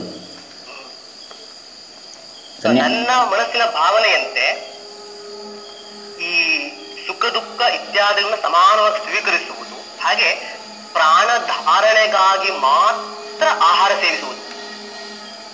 ದೇಹದಲ್ಲಿ ಪ್ರಾಣ ಇರಬೇಕು ಕರ್ಮವನ್ನ ಅದಕ್ಕೋಸ್ಕರ ಮಾತ್ರ ಅಲ್ಪ ಆಹಾರ ಸೇವಿಸುವುದು, ಹಾಗೆ ನಿರ್ಜನ ಪ್ರದೇಶದಲ್ಲಿ ವಾಸವನ ಮಾಡುವುದು, ಹಾಗೆ ಅಹಂಕಾರ, ಮಮಕಾರ ಇತ್ಯಾದಿಗಳನ್ನ ಬಿಟ್ಟು ಸದಾಕಾಲ ಓಂಕಾರದ ಉಪಾಸನೆ ಅಂದ್ರೆ ಪರಮೋಪಾಸನೆಯಲ್ಲಿ ತೊಡಗುವುದೇ ಪರಮಹಂಸ ಸನ್ಯಾಸದ ಲಕ್ಷಣ ಎಂಬುದಾಗಿ ಎಲ್ಲೋ ಓದಿದ ನೆನಪು. ಇದು ಹೊಂದಾಣಿಕೆ ಆಗತ್ತೋ ಇಲ್ಲವೋ ಗೊತ್ತಿಲ್ಲ ಸರ್. ಸರಿ ಸರ್. ಅಂದ್ರೆ ಪರಮಹಂಸ ಸನ್ಯಾಸದಲ್ಲಿ ಉಪಾಸನೆಗಳು ಯಾವುದೂ ಇರುವುದಿಲ್ಲ ಅಂತ ಕೇಳಿದ್ದೆ. ಅದೇ ಇಲ್ಲಿ ಒಂದು ವಾಕ್ಯದಲ್ಲಿ ಹೇಳ್ತಾರೆ ಸರ್, ಸರ್ವ ಕಾಮಗಳ ಮತ್ತು ಸರ್ವ ಕರ್ತವ್ಯಗಳ ಹಂಗನ್ನೂ ಬಿಟ್ಟು ಪರಮಾತ್ಮನಲ್ಲಿಯೇ ಮನಸ್ಸನ್ನು ಇಡುವ ಭಕ್ತರೇ ಪರಮಹಂಸ ಸನ್ಯಾಸವನ್ನು ಮಾಡಿದವರು ಎನ್ನಿಸ್ತಾರೆ ಅಂತೇಳಿ ಹೇಳ್ತಾರೆ ಸರ್. ಅಲ್ಲಿ ಹೌದು, ರಾಮತ್ನಲ್ಲೂ ನೋಡಿದಾಗ ಅಲ್ಲಿ ಯಾವುದೇ ಉಪಾಸನೆಗಳು ಕಂಡು ಬರುವುದಿಲ್ಲ. ಹೌದು ಸರ್. ಉಪಾಸನೆ ಹಂತಗಳೆಲ್ಲ ಹಂಸ ಮತ್ತೆ ಕುಟೀಚಕ ಬಹುದಕ ಸಮಯದಲ್ಲಿ ಅಂತ ನನ್ನ ಒಂದು. ಹೌದು ಸರ್, ಹೌದು ಖಂಡಿತ ಸರ್. ಈಗ ಪರಮಹಂಸ ಸ್ಥಿತಿಯಲ್ಲಿ ಓಂಕಾರ ಒಂದೇ ಧ್ಯಾನ ಮಂತ್ರ ಆಗಿರ್ತದೆ ಅಂತ ಒಂದು ಎಲ್ಲಿಯ ಕೇಳಿದ್ದು ನೆನಪು ನನಗೆ. ಅಂದರೆ ಕರ್ಮ, ಉಪಾಸನೆ, ಜ್ಞಾನ ಅಂತೇಳಿ. ಜ್ಞಾನಿ ಅಂತ. ಹೌದು. ಹಾಗಾಗಿ ಅವನಿಗೆ ಮತ್ತೆ ಯಾವುದೇ ಉಪಾಸನೆಗಳು ಇದು ಹಂಗೂ ಇರುವುದಿಲ್ಲ ಅಂತ ನಾನು ಕೇಳ್ಪಟ್ಟೆ. ಹೌದು. ಹಾಗಾಗಿ ಪರಮಹಂಸ ಸನ್ಯಾಸದಲ್ಲಿ ಮತ್ತೆ ಅವರು ಉಪಾಸನೆ ಮಾಡಿ ಪಡೆಯಬೇಕಾದದ್ದು ಇದೆಲ್ಲ ಯಾವುದೂ ಇರುವುದಿಲ್ಲ. ಅವರು ಹೌದು, ಬ್ರಹ್ಮೈವ ಭವತಿ ಅನ್ನುವಂತೆ ಆ ಸ್ಥಿತಿಯಲ್ಲಿ ಇದ್ದಿರ್ತಾರೆ ಅಂತ. ಬ್ರಹ್ಮಸ್ವರೂಪವೇ ಅವರು ಆಗಿರ್ತಾರೆ. ಮೂರು ಸಾಧನೆ, ಹೌದು, ಉಳಿದ ಮೂರು ಸಾಧನೆಗಳು ಅದಕ್ಕೋಸ್ಕರ. ಹೌದು ಹೌದು ಹೌದು, ಖಂಡಿತ. ಇದರ ಬಗ್ಗೆ ಹೆಚ್ಚಿನ ವಿಚಾರವನ್ನು ನಾಳೆ ದಿವಸ ಮುಂದುವರಿಸೋಣ. ಈಗ ನಮಗೆ ಇನ್ನೊಂದು ಕ್ಲಬ್ಬಲ್ಲಿ ಈಗ ಒಂದು ಸತ್ಸಂಗ ಎನ್ನುವ ವಿಚಾರ ಇದೆ. ಅದಕ್ಕೆ ಬನ್ನಿ ಎಲ್ಲರೂ, ಜವನೇರ್ ಕ್ಲಬ್ ಅಂಥೇಳಿ. ಎಲ್ರಿಗೂ ಹಾರ್ದಿಕವಾದ ಒಂದು ಧನ್ಯವಾದಗಳು. ಹಾಗೆ ಇವತ್ತು ಚೆನ್ನಾಗಿ ವಿಚಾರ ಮಂಥನ ಆಯಿತು, ನಾಳೆ ಕೂಡ ಮುಂದುವರಿಸೋಣ ಅಂತೇಳಿ ಹೇಳ್ತಾ ಎಲ್ರಿಗೂ ಧನ್ಯವಾದಗಳನ್ನು ಹೇಳ್ತಾ ಬ್ರಹ್ಮಾರ್ಪಣಮಸ್ತು. ಓಂ ತತ್ಸತ್.